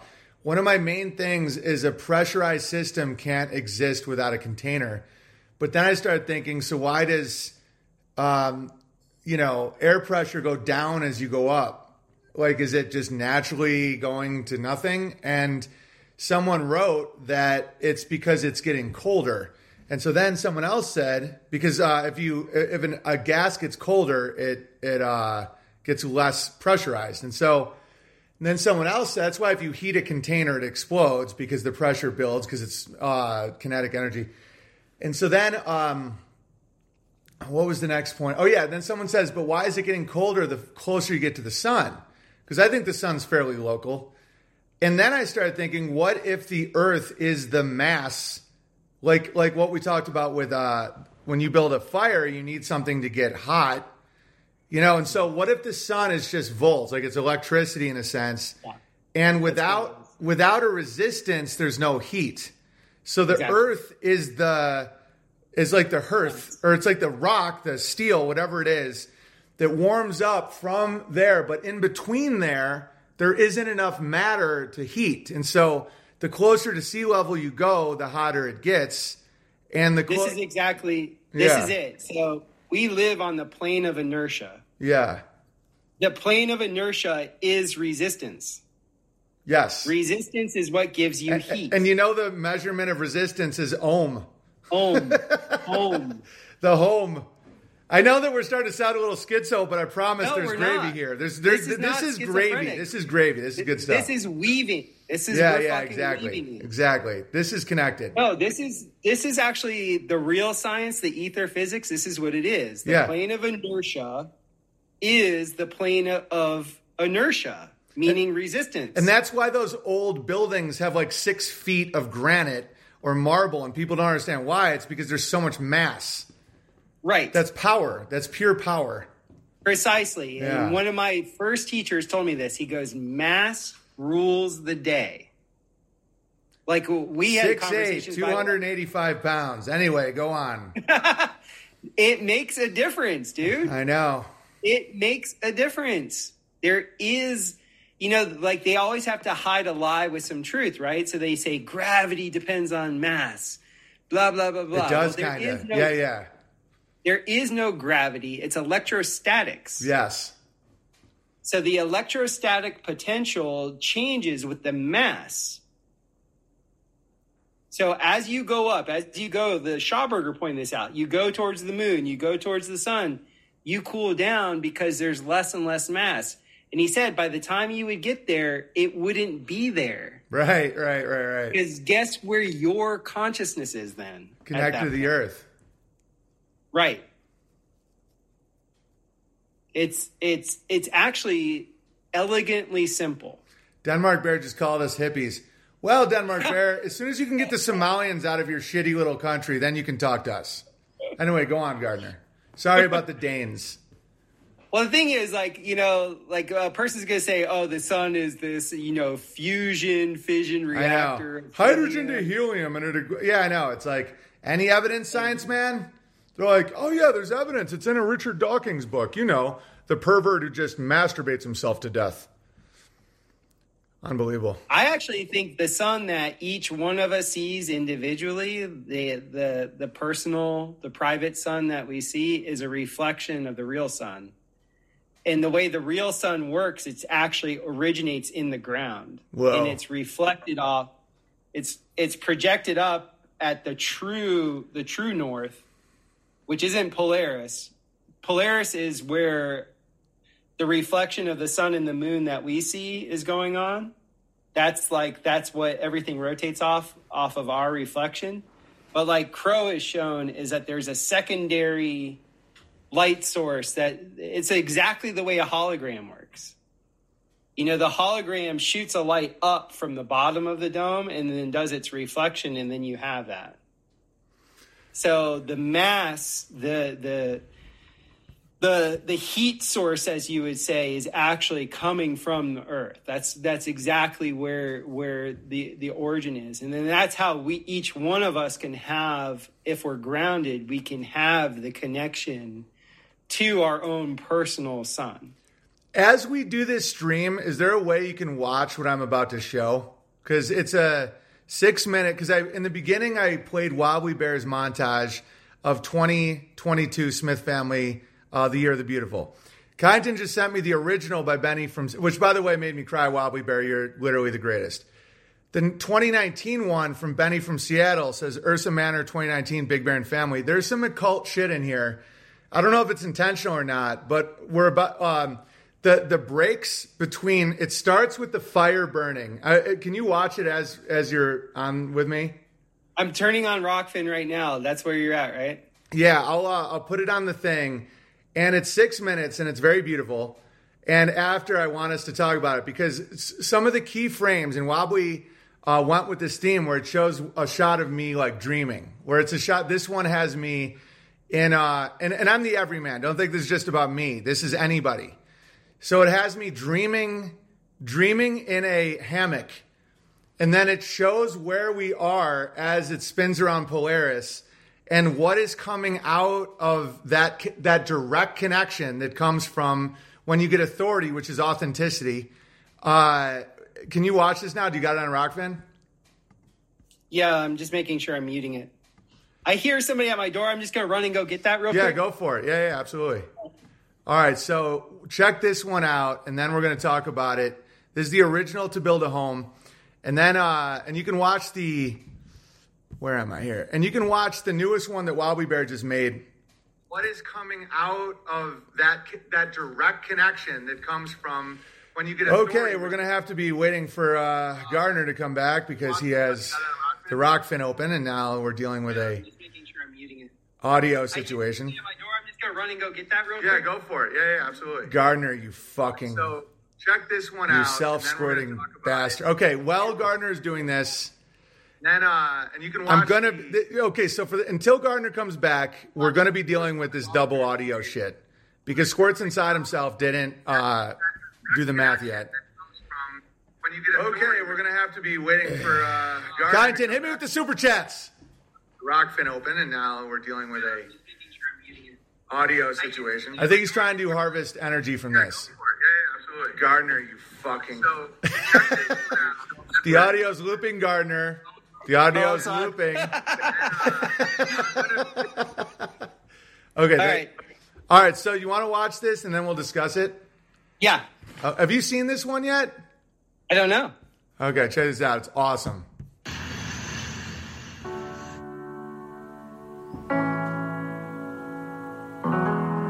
Because it's more than just memories. It's like there's an instruction to this video. You're doing great, buddy.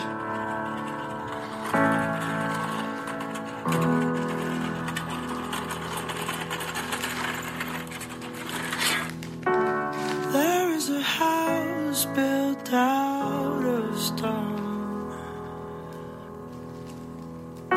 wooden floors, walls, and window sills,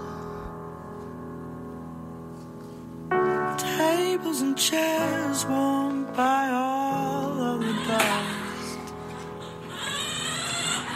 This is a place where I don't feel alone. This is a place where I feel at home. So, okay, I can just narrate a little bit. So that's love. So that was the spark of love.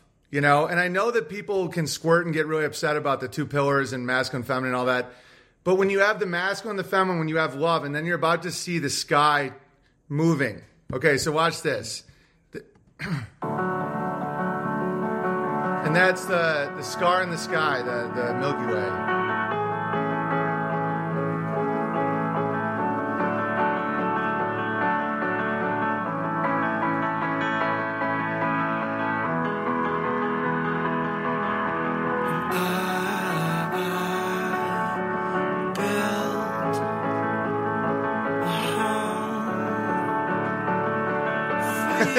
Little Charlie. And I got to tell a little story about this. So when it comes to intention, and then we'll talk all about this, I put in that bridge and there was never any water there. And then a river went underneath the bridge.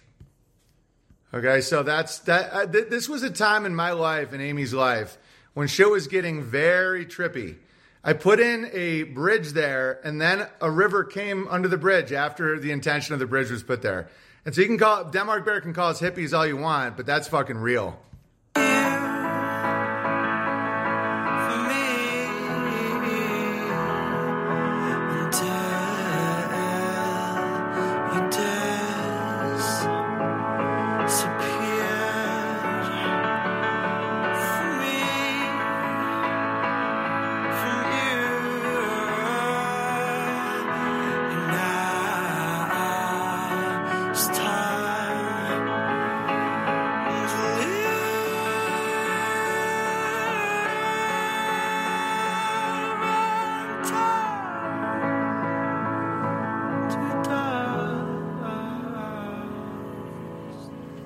And then turn to dust is winter.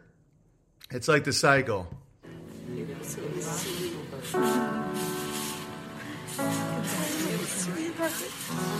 glad he came out very well. Okay. That's Walter. He looks normal.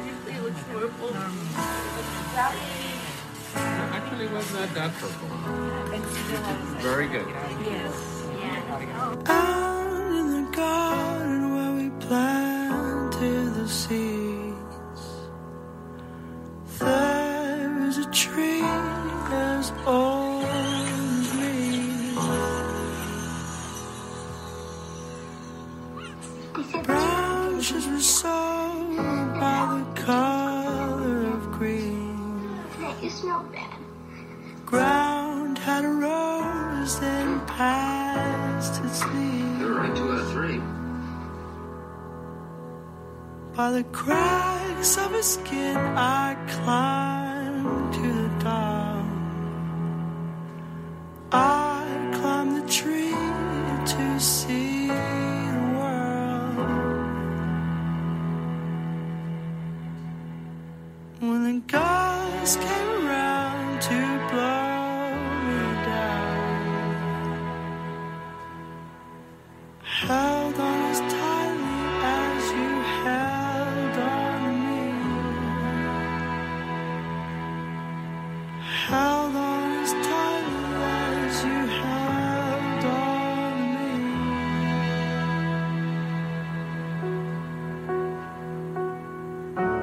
And yeah, the sky.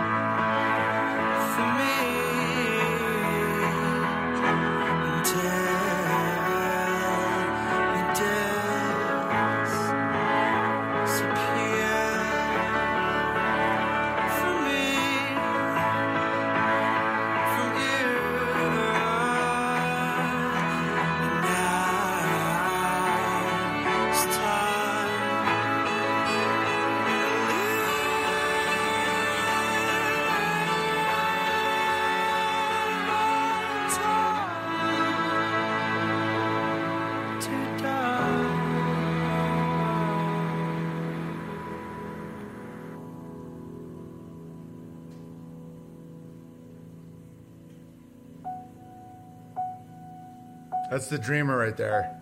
It's so archetypal. Sky Clock.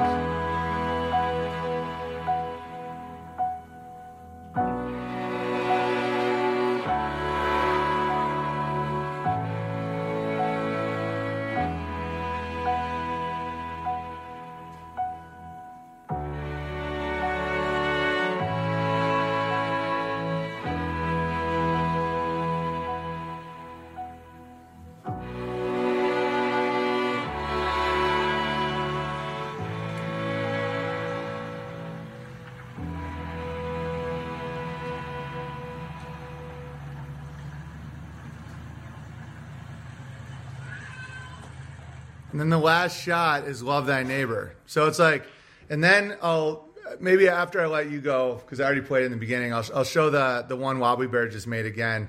We actually built the house. So like, it's so trippy to have these years documented, because that song To Build a Home and that music behind it, it's just such an unbelievable song. And then you just watch as it's being built. And then it all goes back to the dreamer, is dreaming it in connection with the direct sky clock. And then it's all just, the resistance is just flourishing. That's why, they say resistance is futile, but persistence is fertile, where it's like resistance is not futile. Resistance is where all the heat comes from, Exactly. Yeah. Do you have any thoughts on that video I just played? I have seen this, and it's so beautiful, man. And it's been a wonderful inspiration in my life. I had read a lot of different books about the indigenous people of Australia and their dream time. And their dream time, they believe they dreamed life into life as they knew it was dreamed into existence. And that was very synonymous with what I was learning in Sanskrit, with the cosmologies that now make up the Hindu, the quote unquote Hindu faith. Is like we're in the weaving web of Indra, like we're in the Maya, and we are like participants in consciousness of weaving what it is that we want to see in existence to come forth. And so much of the atomized cosmology that we are given has us separate from our existence, and having us think that we don't actually have an influence on our surroundings. But that 6 minutes to that song is just, it's proof positive. It's like literal documented proof that you weave your existence. Yeah. Dreamweaver, like that song. Right. Yeah. No, it's true. And when you accept that, that's why I try to break people's, I don't try. I should stop like saying stuff like I'm trying to make people change, because that's not healthy. I attempt to show a world in which people act more like Christ instead of just kissing statues, where you can be a part of it. That's the only reason I go with that theology stuff. I realize it bothers people, and I get detractors and all that, and it's damaged people, women mostly, and a gay Jew. But just kidding. But it's like, when you accept that you can be in the position of interacting directly with God and weaving the dreams, it's absolutely incredible. And I think that people in our history have died to bring you that knowledge, and to just throw it away, I think is really disheartening, Mm-hmm. Yeah. I mean, this is why I've fallen in love with the law. And I've told you this in the past, is like, the law is the most conscious thing I've ever seen, because it literally lets you know exactly where your spirit is contracting in and contracting out of. Explain. That's interesting. And there's an axiom in law where that you can't claim ignorance. Ignorance of the law doesn't make it so that the law doesn't, have its sway on you. So it's one of those things of like, okay, like in reality, you can act like you're a victim. You can live in contradictions, and then you contract under those that provide those contradictions, and you get the resultant from it. Whereas if you live God's law and you live under this knowingness that your thoughts and your actions directly mold the environment that's around you. And we all have different capacities. Some people are going to have more of a capacity to do that. Like I told you with looking at your chart, like you're a manifesting generator. Like manifesting generators, they mold their environment. That's what they do. That's your function. Other people don't necessarily have that, but they have some capacity to actually create what they're experiencing. And on the very base level, we all control our subjective reality. So even though our shared objective reality might be, let's say, a little bit harder to convert into what we want, our internal self, that's why Jesus said the kingdom of God is within. Yeah. It's inside. That's your subjective reality. You can make a decision to be in hell or heaven in any moment. It's your decision. Yeah. And this is why prison used to be seen as a blessing, and why an Andrew Tate, I think, should go to prison, or some of these people, because it wasn't intended to be sadistic. When people say, why would God hurt me? Why would God throw me into the fire? Why would God do this if he loves me? Imagine someone who's living in hell, living in their own prison, but in reality, but they're internal. There's a public and a private. So the public is it's a collective consciousness. The private, you're creating a hell for yourself, and you're stealing and lying and selling women and abusing your body and all this stuff. When your internal world matches your external in a jail cell, that can actually be incredibly healing. That's why a lot of people find God in a prison.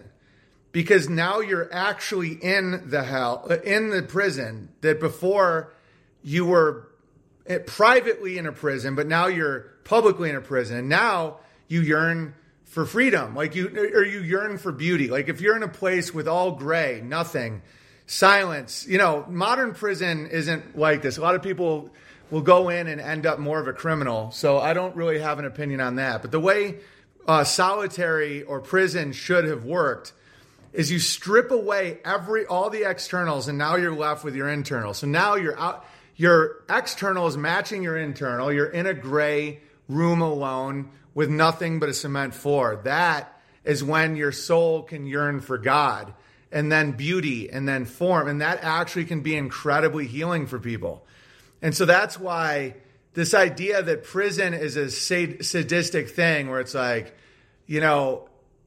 it's a way to hurt someone. No, it's a way to heal them.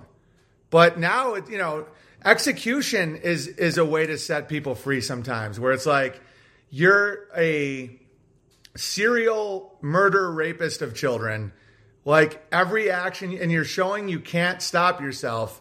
The best move is to leave this world now, and so that's why it's to be the benevolent king, you have to see these things as you're always trying to heal your people, even when it appears you're punishing them.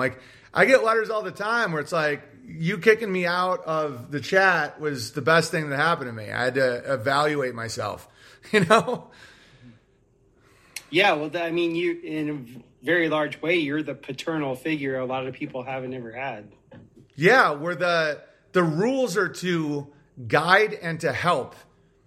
And so the gamma, the one who's fighting against it, whose internal world is uglier than the external world. So let's say we have this external world that we're all agreeing upon, this public, the agreed upon what season it is, how people drive on the roads, what we do for money, what money is. So we have this public thing that we've agreed upon. And our private world is either uglier or more beautiful than that public. And then that's where people are. And so when more and more people's private internal kingdom of God, if you will, is uglier and they're pulling it down, it's going to take a while, but it's like barnacles on a ship, just trying to pull down the public. And then if your internal world is beautiful, symmetrical, grateful, love thy neighbor, it pulls up the public.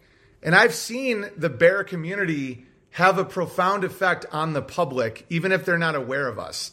Because when enough people are pursuing the good, true, and beautiful, whether it's, they're just saying nice things on the app. This is why I tell people, if more than 50% of BitChute comments aren't grateful, beautiful, or helpful, I shut them off. Because I'm not going to be, I think there is a 50-50 tipping point. I'm not going to be a part of making the world more ugly. Because that's what that does. When these people go on, oh, disgusting, fat, cock, tranny, fat, fuck. I'm like, no, you're literally, there's a harmony here. And if it goes over 50, I'm shutting it down. And I really think that that's a thing where every private person, you can't change the world, but you can affect it. And it starts affecting it more and more. And that's how the kingdom of God could be on this earth, is when the barnacles all, I'm not saying to kill the barnacles, but like they either go away or they start elevating. And that is the pursuit of the good, the true, the beautiful, being authentic, accepting your role, love thy neighbor, love thy creator. Like these are things that every religion can agree on. And it just starts rising at that point like an airship. Absolutely. Yeah. Yeah. Exactly. Yeah. Any property owner knows that you have to kill pests. Yes. You have to sometimes power spray your driveway and get rid of all the mold and all the mildew and whatever. Well, somebody could say, "Oh, you're being violent to the mildew and the mold," or no. Those pests had the right to live. No. Oh, you can't handle the mold? You want to censor the mold? Yeah. Oh, so you can't handle it? Oh, echo chamber much? Yeah, like a symphony? Oh, so I can't just make large farting sounds when you play Beethoven? What, you're scared of me? No, you're a pest and you got to go. Oh, it might be nice. I'm going to call the FBI. And so the irony about these gamma males and these trolls and these ugly people that just want to bring ugliness into the world. It's not that you oppose me. It's that you want to bring ugliness into the world. And so it's like, so the more that happens, the more the public will descend to them, and they won't even have these institutions to rely upon. Andrew Tate is a mold spreader of preposterous proportions. Yeah. Where you're getting this idea, and I want to talk to you about human sex trade. Do you have a hard out that you have to go on? Nope. Okay, so real quick, this is what Andrew Tate admit. So some people are like, why do you care? Why are you upset? Because it matters. Because if we normalize this behavior, the entire public goes down, like several notches, where what you experienced healing victims of human sex trafficking, and by the way, he's way more guilty and way worse than Jeffrey Epstein. And people are like, oh, what are you talking about? Jeffrey Epstein in prison? No. Jeffrey Epstein hired girls as masseuses. And then they would be told, allegedly, to have sex with high-profile people to blackmail them. That's Jeffrey Epstein's entire thing. A lot of them were 16, 17 years old. Andrew Tate has the exact same operation, except he hires them as prostitute cam girls. And he appears to be even more... way more women and way more damage. And so here's just a breakdown from a legal man of what Andrew Tate is actually admitting to. It's pimping, it's human sex trafficking, it's everything that the Q-tards claim to be against. Bolton bitch is the one who does the selling. You don't do the selling. The girl has to hear it from a girl. And this is where your Bolton bitch has to be trained. That's why I said it's so important to have a good first girl. Remember Ghislaine Maxwell? That was the girl that recruited for Jeffrey Epstein. Almost identical to what he's talking about here. All the people that went to Jeffrey Epstein's island free. No, they were all human trafficking. When you put all this into context, you have the way he's structured his business. One of the ways that he's lured the girls is by having another girl there, identical to what Epstein was doing. Oh, it's good. Oh, he's a human trafficker. Oh, it's actually bad. Like, this is problematic. Listen, pay close attention to all the bots. To all the Andrew Tate haters, all the Tristan Tate haters. This guy's going down, and I don't mean that. But the case is, he's making the case for them with his own words. And so now the Matrix is going to attack even harder, and they predicted it. And Andrew told me something back in August that I really took seriously, and I want to continue thinking this way. He said, if I'm Morpheus, you can be Neo. This breaking past that matrix, Sam, and getting past that brainwashing, it's all a psyop. Like, there's a treasure trove of stuff that he's put out there to show that he is probably guilty of the crimes that they're talking about. And all the stuff that he's put out there can be used against him, not taken out of context. So what is he charged with? He's charged with sex trafficking. They got Topher exposing climate change. Exactly. They don't need to traffic women. I knew some street pimps. I've known them for a long time. Straight street pimping is completely... In fact, no, it's not completely different game. The psychological aspect is the same. So, now, I'm not taking things out of context. He's saying the psychological aspect of what he's going to be doing is the exact same psychological aspect of street pimping. What did they get arrested for? They got arrested back in April for the same bullshit. It's all a lie. They got nothing. Of what we're going to do. The skill I'm going to teach you is exactly the same. I could easily translate mine to a street business, and you could easily street pimp with the things I'm going to teach you. Tax is also another important element for controlling your woman. Numbers, I have nothing. And that's why they don't want to leave. Because they're like, oh, well, he has everything. I need him. I have to stay with him. He has everything. It's important. I'm telling you, it's a very important element. That control. It's a very important element, that control. The girls are like, well, what the fuck do I need this dude for? And they will leave if you don't have every aspect under control. They don't have any hardcore evidence of anything. They're too smart to let this really happen. And this is extremely important. Because at the beginning, she will need you. But then she won't need you. But you have to keep that fallacy, keep that dream alive. Fallacy, that's his word. His word. I'm not taking this out of context. So she'll need you at first. I think the government, with this video, with just this one video alone, has an excellent foundation for the sex trafficking charge.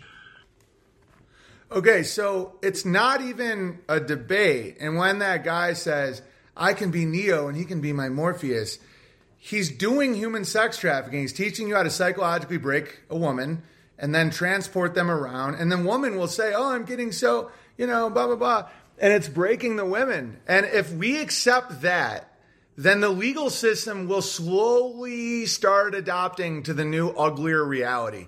And that's why I'm going so hard at this guy. It's not because I'm obsessed or I'm jealous. This is a major fucking fork in the road for society. If we start justifying human sex trafficking to own the left, like that's a serious problem. And so I'd want to talk to you about what you saw in that world when it came to EDM, sex trafficking and all that stuff. Yeah, there's a large contingent of young women that get moved around in the festival scene. And like he said, you have to have your queen bee that recruits them in. Yeah. Probably one of the most demon-possessed people I've ever come in contact with was one of these characters. And she was, there's very few people I could ever say I felt evil in, like real bad intentions. Yeah. I've been around murderers. I've been around psychopaths. I've been around some pretty dark folks. She was up there, man. And she was essentially the one that would get her underlings to kind of do the let's, whoever the higher ups wanted to have in their harem, they would tell her. She would get her underlings to go out there and dance with them and start giving them drugs and stuff like that. And then invite them to an after party. And, it's all about status, at that age, status and drugs. And, her higher ups would get free sex. And then they would just bounce these girls. They would turn them out. That's what it's called. They would turn them out after, a festival season.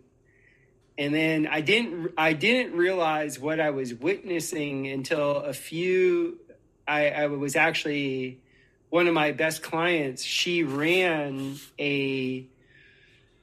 a clinic in California for abused women that were suffering from sexual abuse. And she would come down to Defrag in Costa, and I would work on her and her family a week at a time. Like they were my only clients when she would come down. And we would just start passing notes off to each other. And then it was like, we were like, wait a minute, we're talking about the same thing. Yeah. And then some names came up and it was like, oh my God, this is, because I never knew the definition of what sex trafficking was. Exactly. Most people don't. Most of the biggest Q-tards that went nuts about Epstein and Ghislaine Maxwell, they have no idea what it even means.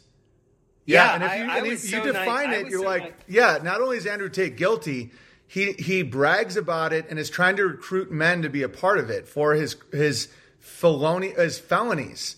Like this shit will get him in prison for 20, 30 years. You know, his little G's that is tater tots that he's recruiting. When you prosecute a criminal enterprise, you're all on the line. So just know that. Anyway, go on. Yeah, they work on the whole principle that misery loves company. So the notion is you demoralize people, like you get rid of their morals. You make sex like just another thing. It's just like there's no consequence to sex whatsoever. And there's definitely no consequence to, you know, sex in its most gratuitous fashion, right? And then the thing is, these young, naive women, they don't understand how their body internalizes every man that they're ever with. Yeah. There is sex magic. There is this thing. Like, I mean, we're all here because of sex. We can't say that sex isn't procreative. But there's an energetic thing that occurs when a woman is just being used as a cum receptacle. Yes. They're being turned out for you said it the other day, but I know it for a fact. These men are inseminating them, but they're using their youth as the battery for their vanity. Yes. And so it's a really disgusting thing because working on these women, they become hollow. They're literally hollowed out. They can't pair bond. They get hyper paranoid and neurotic. And it's such a shame because so many of them are beautiful. You know, so many of them are women that if they had any morality or were given morality from their family when they were growing up, that they would have, I shouldn't say would have, like they'll never get there, but let's just say that they would be like the prime genetic stock. Yeah. And the grab wars eat that. Real quick, Boo Bunny Bear said, they feed off the girl's horror. No, that's one of the biggest false notions that people are not understanding.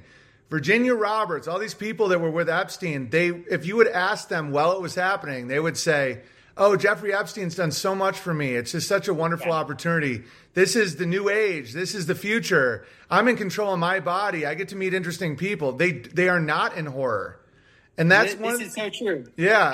I can completely corroborate that. They really think this is the new, these guys, these pimps, they figured out the new pimp game. Yeah. They figured out how to not pay their hookers. Yes.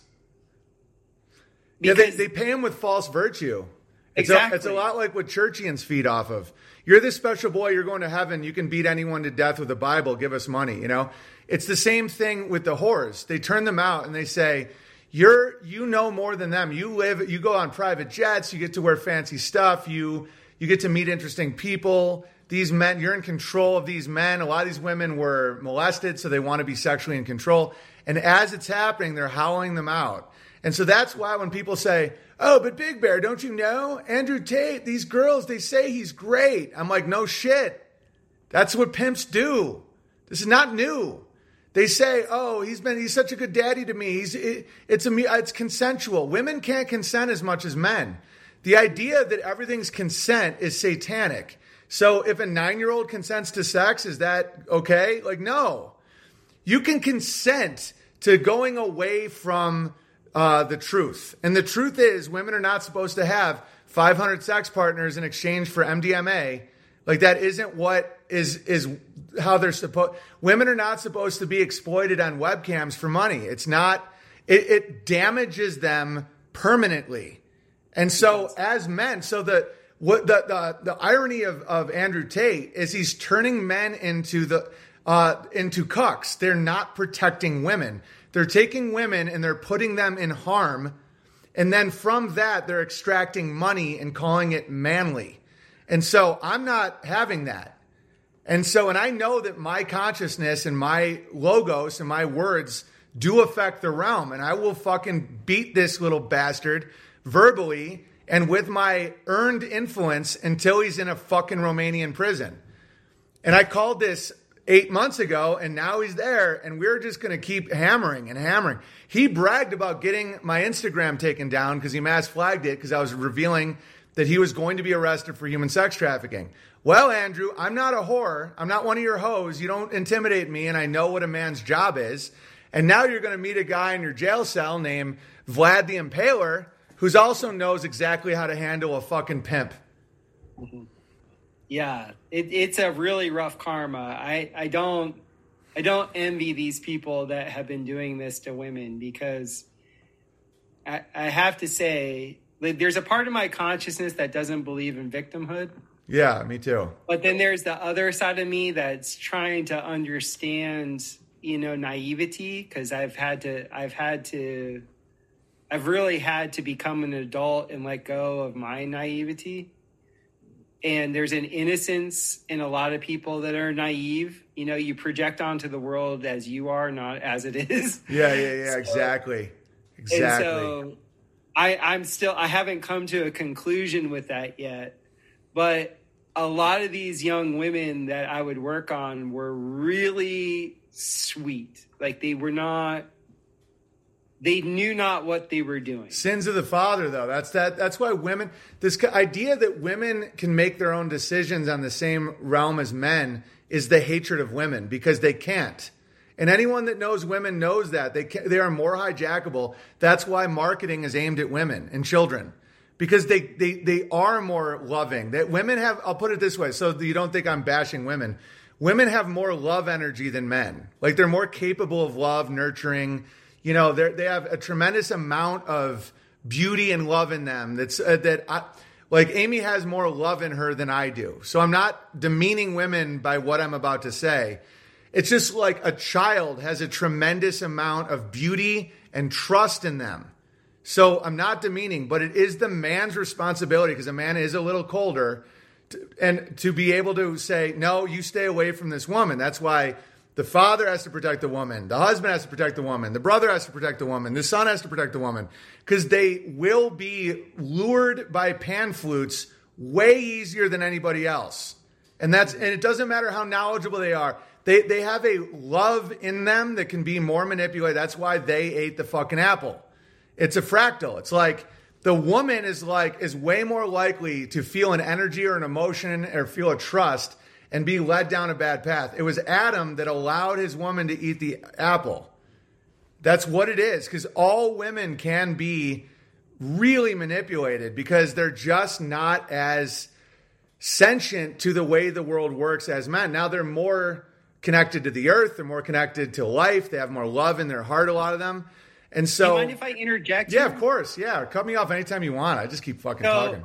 So women, a heterosexual woman is the negative pole in polarity. So negative and positive is just a difference in direction. Negative means the direction is inward.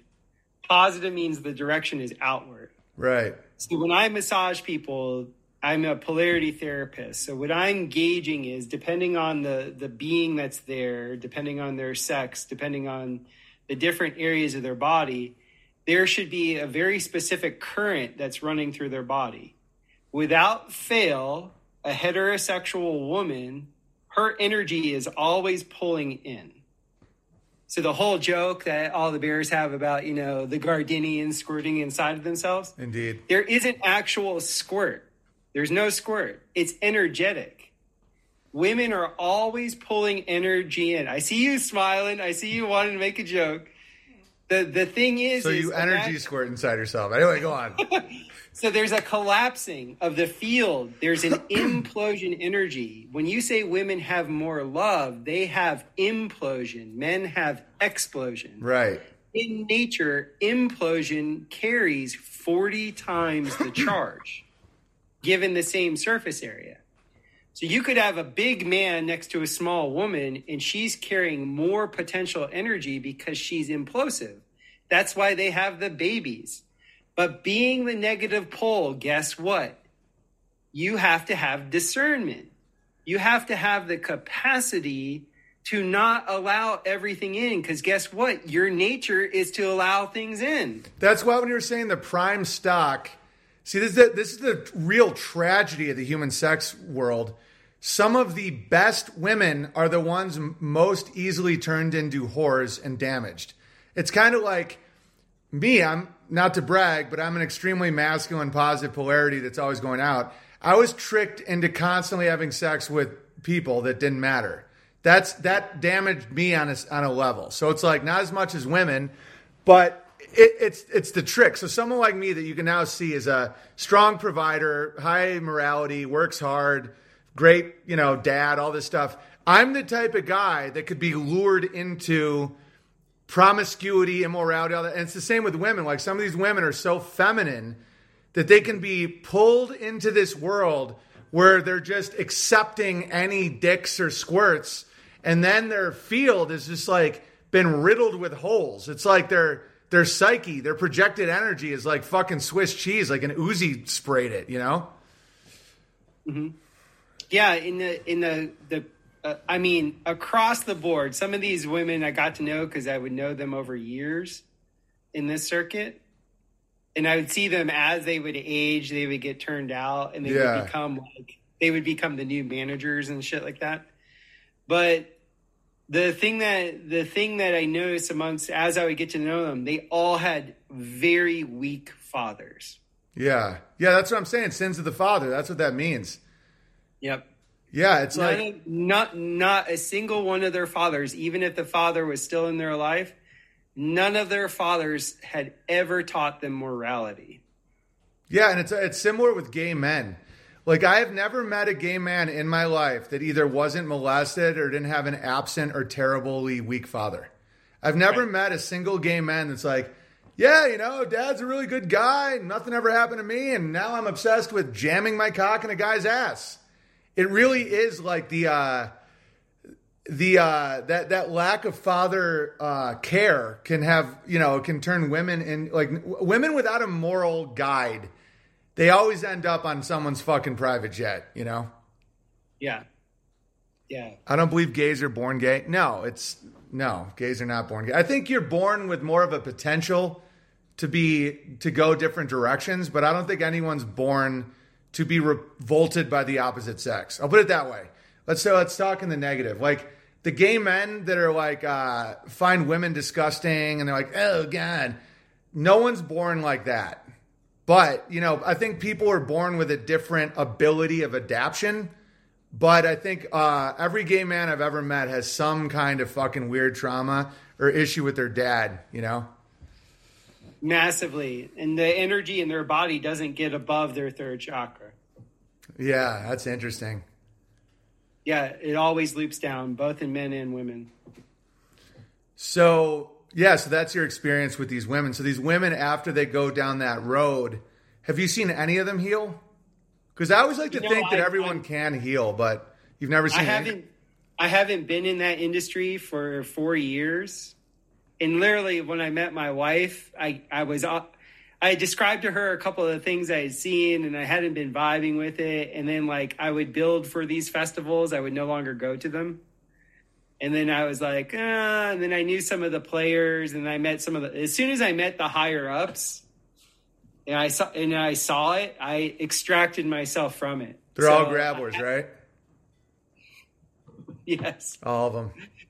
That's why they found Israeli passports in the Tate compound, allegedly. It does not surprise me. Yeah, because there's no extradition for sex crimes out of Israel. Because some of these people I met were Israeli. Yeah, because there are laws there. That's why people go, oh, yeah, but look at the pornos. Look at the pornos. Yeah, Israeli. You know, there's certain areas where it's legal to commit human sex trafficking crimes, and Israel is one of those places. So is Sri Lanka, but that's been kind of overthrown, so good luck with that one. That's where Arthur C. Clarke, the science fiction writer who created the nonsense notion of satellites, he was a vicious little pedophile, you know, seriously, allegedly. I'm trying to follow Sharia law where I can't say anything I can't prove without getting lashes about other people. But Arthur C. Clarke was wanted by the authorities in Western countries for pedophilia. So he went to Sri Lanka where he could live amongst boys. So people would visit Arthur C. Clarke, and and this is, by the way, the father of science, pedophile, like allegedly aggressive pedophile. And he was just surrounded by boy toys. And so Sri Lanka has been so corrupt for so long, and I think that's what leads to the fall of nation states, even though a nation and a state aren't the same thing. But I don't think Israel is doing too good these days when it comes to their stability. Yeah, I wonder what's happening since so much of their population got the jab. And they're gay. You know, that's true. It's like, I don't know, man. That is not a place I'd want to be. And I don't have hatred for them. I think that, you know, you reap what you sow. Kyneton, hit us with the super chats. We're at almost 2.5 hours, and I don't want to ignore people's fascinating questions. Of course, I could talk about Jews and sex trafficking till the cows come home, but what do you think that evil just keeps shifting groups? Because, you know, the Catholics, there's been some allegations of some Arab Muslim sex trafficking and all that. They get bound to the plane of inertia. Yes. So the way I feel it, and you know, I have to explain it the way I experience it. So I apologize if I use too many terms that deal with feeling, but that's the way I experience it. I respect feelings. It is. I knew after my first encounter with a psychopath, I knew everything in science that was describing a black hole was just there to describe the phenomenon of a psychopath. That's such a good point. And it was really a redirect to people's consciousness because people are experiencing black holes every day. And so this was a way to redirect people's ire without them knowing it. It's like a subconscious black magic thing. So when you work on somebody that is, let's just say, unknowing dupe, like an innocent dupe. Yeah.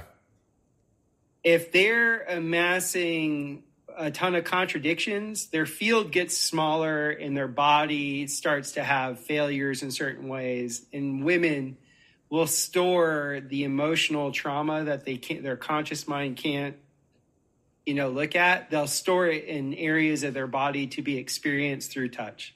So that happens all the time. Then you have the people that know what they're doing is wrong. Like it's not in their highest interests. And then that's when you start to have some real physical breakages.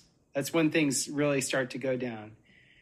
Then you have people that know what they're doing is wrong and do not care. Oddly enough, their bodies are really their bodies can handle it. But they have next to no soul energy. Yeah. When you're around them, they have no presence. None.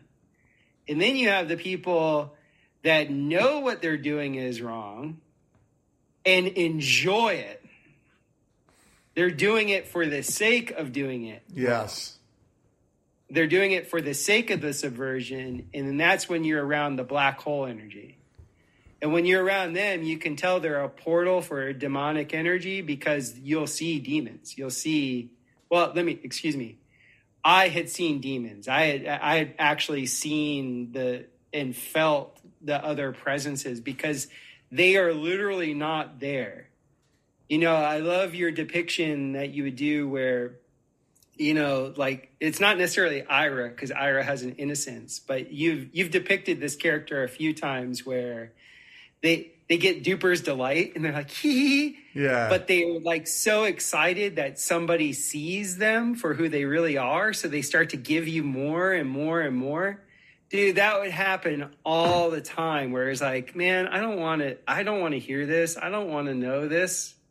I don't want to have this experience right now. I don't want to lose this whale of a client, but you have to make that's part of the plane of inertia, is like, you have to do what's right without fear of consequences. Yeah. That was Gavin McInnes. When Gavin McInnes attempted to get me to be joyous that he was deceiving his audience, that's when I spilled the beans, because I know what's at stake. He's not the first fucking psychopath I've ever met. I know all kinds of psychopaths. When he was like, it's a prank, don't spill the beans, I'm like, oh, you want me to think you're clever? You want me to soothe you and tell you how great this is, that you're tricking everyone? Fuck you. I've noticed that the most damage from the vaccines, and this goes with the categories that you've just said, were people that knew better and did it anyway had the most damage. Yeah. So the people that had the least damage, all right, so the completely naive that trusted the science, I've known a lot of them that are fine. The people that knew better, and some of them still have damage, but it's less trauma, because the vaccine is a traumatic event. There's trauma in it. There's physical trauma. The people that are like, man, I know it's bad, but I got a job. Those people have by far, according to my experience, the highest rate of myocarditis, all that shit. And then the people that are just sick and just they're like that black hole. Low damage, but also like low soul, I've met people that like they register as soulless. Yeah. All right, let's read some of these. All right, hey BB Gardner, this is from Run Boston Bear. Thank you, very generous. I know many are at different places with this question. Where do we live? Watch Austin Whitsett's recent stream on YouTube titled "Schooling Globers," episode 3, and start at 118. It's truly a gravy overload. He's honest, seeking truth, and as a bear, Whitsitt gets a bear. Have a blessed day. Nice. Cool. A Steak says, could it be the Egyptians build the biggest energy house, ended up burning the land and getting devoured by the sea? They did worship the sun, and they did build a large, quote-unquote, building, not a tomb. Ira voice. Remember, I might be wrong. Oh, that's from before. Yeah, I mean, if you look at a pyramid, if you look at all the mass on the bottom and less mass up there and how it's aligned with the sun, yeah, I mean, there's definitely some energy going on there. What's your thoughts on that? Yeah, the pyramids themselves. So I think a lot of what you see above ground is exactly the same thing below ground. So it looks like a diamond. It looks like a diamond. Yeah. I think so too. And then the mass, they've now found these spiral caverns. I forget in which pyramid in the Giza Plateau, but they were like wondering what are these things up here, and they ended up being doors, and those doors show exactly what my teacher Joseph Davidovitz had explained back in the 70s. Was like, for a geopolymer to cure, you would want to heat it from the inside, and then they used black casing stones on the outside to heat it from the outside. So you had all this thermal mass, and that's how they could build these pyramids so immense so quickly, is that they would heat them up. So there's literally these spirals of caves going, not caves. I should just call it, I'll call it a flue vent, because that's what it is, that go up and around, up and around, up and around. And these structures in and of themselves would be a resonant structure. They had the math where they were building resonant structures. And to resonate, like whenever you have a resonant structure, this is going to sound far out. You could teleport, you could pull energy in, you could, push energy out. You could do all these things that are very sci-fi that we're told you do with all these other means. They were doing it through mass. Do you think they made the Sahara Desert by just squirting too much? My teacher said so. I think so. Because that should be such an epically lush part of the world.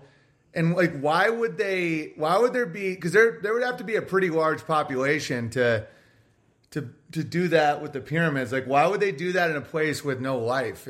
I think they might have burnt it. Yeah, well, that's why, I mean, he explained the reason why the pyramids get smaller and smaller and smaller as you get towards our time is because the forest got further and further away. I agree. Yeah. Yeah. Brant says, Yobi B, you're talking about weaving stories and how it's like an algorithm. Google image search Loom PC game by LucasArts. They have a godlike character that weaves on a master loom that controls the story of reality. You will dig this. Yeah, I know exactly how that feels. I mean, I've been a weaver. It really is. That's why when you look at spiders and, you look at spiders and you're like, there's definitely something going on there. Weaving reality is something that it combines the modern tech with ancient, that's why I think, great kings would have these giant tapestries on their walls because it would show the majesty they had with the art of weaving reality. Mm-hmm. Yeah, it's the archetype of Indra. I don't know who that is. It's the goddess. It's the great weaver in the sky. Is that the 8-arm bitch? I forget how many arms. All all these ancient deities, they all have all this stuff going on. But yeah, Indra's the sustainer, the weaver. Oh, I love that. All right, the Phoenician gravy is fascinating. What do you think about a stream with Gardner and Dylan Sicaccio to get into the Phoenician story more? Thanks for the stream. Do you know Dylan? I like Dylan. I only know him through Chance Garton. I've talked to him a few times just in passing on Chance's Vibrant, but I don't know him directly. We have a few of his books. I take homage with a few things that he brings up. I'm not like I like the whole notion of finding origin of things and everything like that. I just don't see the world as homogenous as he does. You guys would have a great conversation about that. All right, Huntington says, Gardner, do you have any insights on the spinning globe or world as a concept maybe relating to money or materialism or something similar? That sounds very anti-Semitic. Are you referring to a dreidel by any chance? Anyway, go on, Gardner. Well, I don't know exactly what his question is. What is the difference between the world and the earth? Where he's talking about the idea of the spinning globe, the inertia of the spin keeps it on its axis. Is that a metaphor? Since so much of what we've been quote unquote lied about is a metaphor for the spiritual realm, like the black hole, the Big Bang, evolution, and the womb, stuff that I've broken down in the past where there has to be truth to it or we wouldn't resonate with it. Do you think that gets back to Dylan Sicoccio's work, spirit world? Like you whirl it? Yeah. Yeah. So keeping it on its axis, it's a complete black magic thing. To be Catholic, to actually collapse, to be the universal one, it's always depicted as a sphere. So what is I think that was sort of like the marker in our timeline where it was like, okay, the world is Catholic. It's been, collapsed from this infinity. It's been collapsed into a marble, essentially. Whoa. And this is to confine the consciousness. Whoa. It's literally to confine the consciousness. The best prison is a prison that nobody knows that they're in. 100%. Yeah. Wow. And the marble that the universal collapsing into a sphere, it belimits a person's capacity to know up from down. And if you don't know the vertical axis, you can never know the true cross. Because when the heart fully expands to the horizon, immediately the vertical element of your connection to your creator occurs, and that's the real cross. That's the real axis mundi. But you don't experience that if you're conceptually locked into this spheroid, this oblong, pear-shaped whatever. Dude, the gravy is flowing right now. I just had a crazy, like a really intense thought that all of astronomy that's been mainstream that we've been taught is just black magic reality, where it's like, because the notion of a star, which each of us, it could be a metaphor for our divinity, our soul, whatever. So they say it expands into a red giant and then collapses into a white dwarf. I swear to God, that's what it's called. And then it just keeps shrinking into a black hole. So it's almost like there's an expansion, and the collapse is what makes like the psychopath. It's like how it extinguishes the light. And I think that they're telling you in astrology, we're projecting it out there, but what they're telling you is what happens inside you. So that there is actually some real utility and function to astronomy. People want to know about the occult, Satanism, black magic. Yeah, take any college astronomy class. What they're teaching you is the collapsed soul, you know? Mm-hmm. Definitely. Dude, pure gravy about the collapse. And they make the universe so far and so big. In a very weird way, they invert it by saying, okay, it's infinite, and so now you feel atomized. Yeah. When in truth, you're you being an infinite, eternal being are in a finite realm. Yes. Like the temporal realm is finite. It's not real. This is the Indra. This is the whole getting back to Indra weaving the Maya. That's what this is. We're in the temporal right now.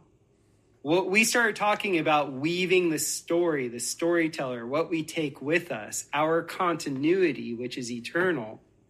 That eternal continuity takes the story of this life into eternity. It doesn't take the matter. Yeah. Whoa. The matter before we know it is gone. That's why this is the plane of inertia. This is where everything comes, slows down, has resistance to have a story. You have the story, you weave the story that you want, and hopefully you learn and you get better, and then your continuity takes that on to the next plane of inertia or the next existence. And where's that? I have no idea. Me neither. All right, Jack of Money Trades Bear says, hey, B, I was listening to your stream from yesterday, and when you said you were a legend, I thought about that as a legend on a map. That's what it means. A legend, all a legend is, and I am the definition of a legend, is it just tells you the directions. And then I'm not the map, I'm not the terrain, I'm the legend. So legend, all it does is remind you where north is. You know? It's like on this map, this is because the wizards hate legends because they want to keep you in a state, because all they can do is change the map. They can't change the woven reality we're in. So Vox was talking about this last night, where when they redefine words and they do all this stuff, they're just fucking with a map so you walk off a cliff or something. But it's still just a map. The legend reorients you to the actual terrain. And that's what I do professionally. All right. Float Universe said, I had to pull over and super chat laughing so hard I almost crashed laughing at your Tripoli impression on Quite Frankly from mid-December. You bring me so much joy. Thanks for calling out the frauds. God bless the Big Bear. You are enlightened. Yeah, the legend calls out the frauds. The legend shows you what the fraud is trying to make you think you're somewhere you're not. So that even the authentic, naive person that me and Gardner were just talking about, whether or not they're victims or not, but that person is following a false premise. So their life is a cascade of tragedy when it doesn't have to be. And the legend just reorients. That's all legend does. And that's my job. Thoughts? No, it's perfect. You know, in that realm of dealing with so many of these innocent women, you know, I was a legend to them because I just kept telling them, don't give it up. Yeah. Exactly. You know, like that was the only thing I could tell them in the capacity that I was in. I was like, you got to stop giving it up so easy, man. You got to treat. And I, you know, that's why I resonated with you when I first started hearing you, because you were telling dudes to, you know, stop squirting. I had been doing that with women, telling them like, hey, look, your womb is like the most valuable thing on this planet. Like you cannot treat it haphazardly. Like you don't understand the energetics of what's going on. Isn't that mind blowing that any womb is infinitely more value than a private G6 jet? And they don't realize it. That's what I mean. They have no orientation to reality at all. They're like, but how do I get on that jet with Prada and drugs and money and I can get a house in Ibiza? And I'm like, just your womb is more valuable than all of that. Like not even close. It's like everything I just described is multiplying it by 0. It's like, yeah, it can be fun if you're crushing and you're dream weaving and whatnot, but just a womb is, and they just throw it away. They just piss it away. They're like, who needs it? Just let any dirty J fucking pound away and then give me some Coke. It's like unbelievable when you see it. It's unbelievable. I forgot to tell you this element. I mean, there's obviously a tremendous amount of conditioning that goes in to damage a person so much. Yeah. But the one attribute that I noticed of conditioning that they all shared was that they were all considered themselves environmentalists. Whoa. Well, environmentalism is an inversion too, because it's saying that your surroundings are more important than you. Like you're not in the center. What's in the center is the goddamn panda bear or some bullshit that they make up. All right. Matt says, keep crushing. Thanks. Yeah. And I would gut a panda bear from head to toe just to, save one womb. In the fucking panda, I would wear a panda's head on my head as a joke just to, like, one womb. I would kill all the fucking pandas that exist in the world. Which is 0. Right. I think they were made in a lab, but... All right, Elma the Calmer said, has been several months since I've been able to listen. I'm catching up on streams, and oh boy, have you been entirely and easily eviscerating Andrew Tate. Yeah, and it's not because I hate Andrew Tate. Like, people, gammas, trolls, don't project. It's because I love you, as I could love strangers. I mean, I love my family differently. It's a different word. But, like, I don't want our public consciousness to lower to the point where it's alpha, red pill, right wing, to literally fucking turn out and sell women for money. I won't allow that. And if it happens, I'll sleep like a baby knowing that I fought with every tool. Most people wouldn't do it just after he took down their Instagram page. Oh, it's such a pain in the ass to start another Instagram. It's like, what? No, it isn't. All right. Steven says, tip for Dune Coon, a personal favorite. Yeah, it's a great racial term. Mortloaf Bear, 1584, total gravy, hang in there, dirt buckets. I haven't checked the chat. I'm sure he may be dead. Cozy Phantom Bear, this is to pay King James Gay away posthumously for the bedazzled poofy poopy pants and the frilly BJ collar. That's $5 ain't going to get you there, pal. All right. Half Jap Bear says, hey, BB, Half Jap Bear here. One booster, please. When people mention Pearl Harbor to me, I tell them with a straight face that both my grandparents died that tragic day. My Jap grandpa flew his plane into my American Gramps Navy boat, killing them both instantly, and there is no remains discovered because sharks ate the bodies because it won't fit the narrative. Crush on. Yeah, I mean, that's very funny, Half Jap Bear, and well done, because there was never any Japanese bodies recovered from Pearl Harbor. That is a mainstream fact if anyone wants to look it up. And then the last one. No idea. I didn't know that. 0. That's mainstream. Wow. Yeah, there was no bodies discovered. All the footage was from the #1 Hollywood director at the time. His name is John Ford. And the planes don't even look like Japanese Zeros. So if you want to go back with a little sleuthing, I'm not going to make a claim what did happen. It appears that Roosevelt knew they were coming. There was an oil embargo. They moved some carriers, blah, blah, blah, blah, blah. But the one fact that I can't seem to let go is not one Japanese body was recovered in Pearl Harbor. Okay. Bro, and then, yeah. Spielberg made a movie, Empire of the Sun. We know Spielberg. Like, he's always trying to, give us the truth about things. Yeah, interesting. Yeah, Spielberg is one hell of a black magician. That's it. I think that's why they said King Solomon had the demons working for him. once you crack the code on the black magicians, they can work for you. That's why I refer to my Jews, because they do tell you really profound shit. You just have to realize that they are typically using a unbelievably confusing metaphor, and you have to figure it out. Okay, and then the last one here. Lord Bear says, for 4+ years, you always follow through with your words. Stream each day, always up to 5 to milk goats. How do you stay so consistent and focused? How do you beat temptation and do what you have to? Well, I mean, beat temptation as in what? I mean, my temptation... because, I don't know, I'm just a very mission-oriented person. I always have been. Even back in my Hollywood days when I was more of a hedonist, I had a work ethic that outpaced all those fucking grabblers. They loved me for it. I just get up and I do my job, because that's really how you get credibility in this world from even your wife. It's like, one reason why Amy's so dedicated to me is she looks at me every day, knows I'm an honest, hardworking guy who loves her. And so many grabblers don't get that. They lie and sneak and steal, and they're full of shit. And the one person who definitely knows all of it is their wife, and that's why they're all fucking divorced. Yeah.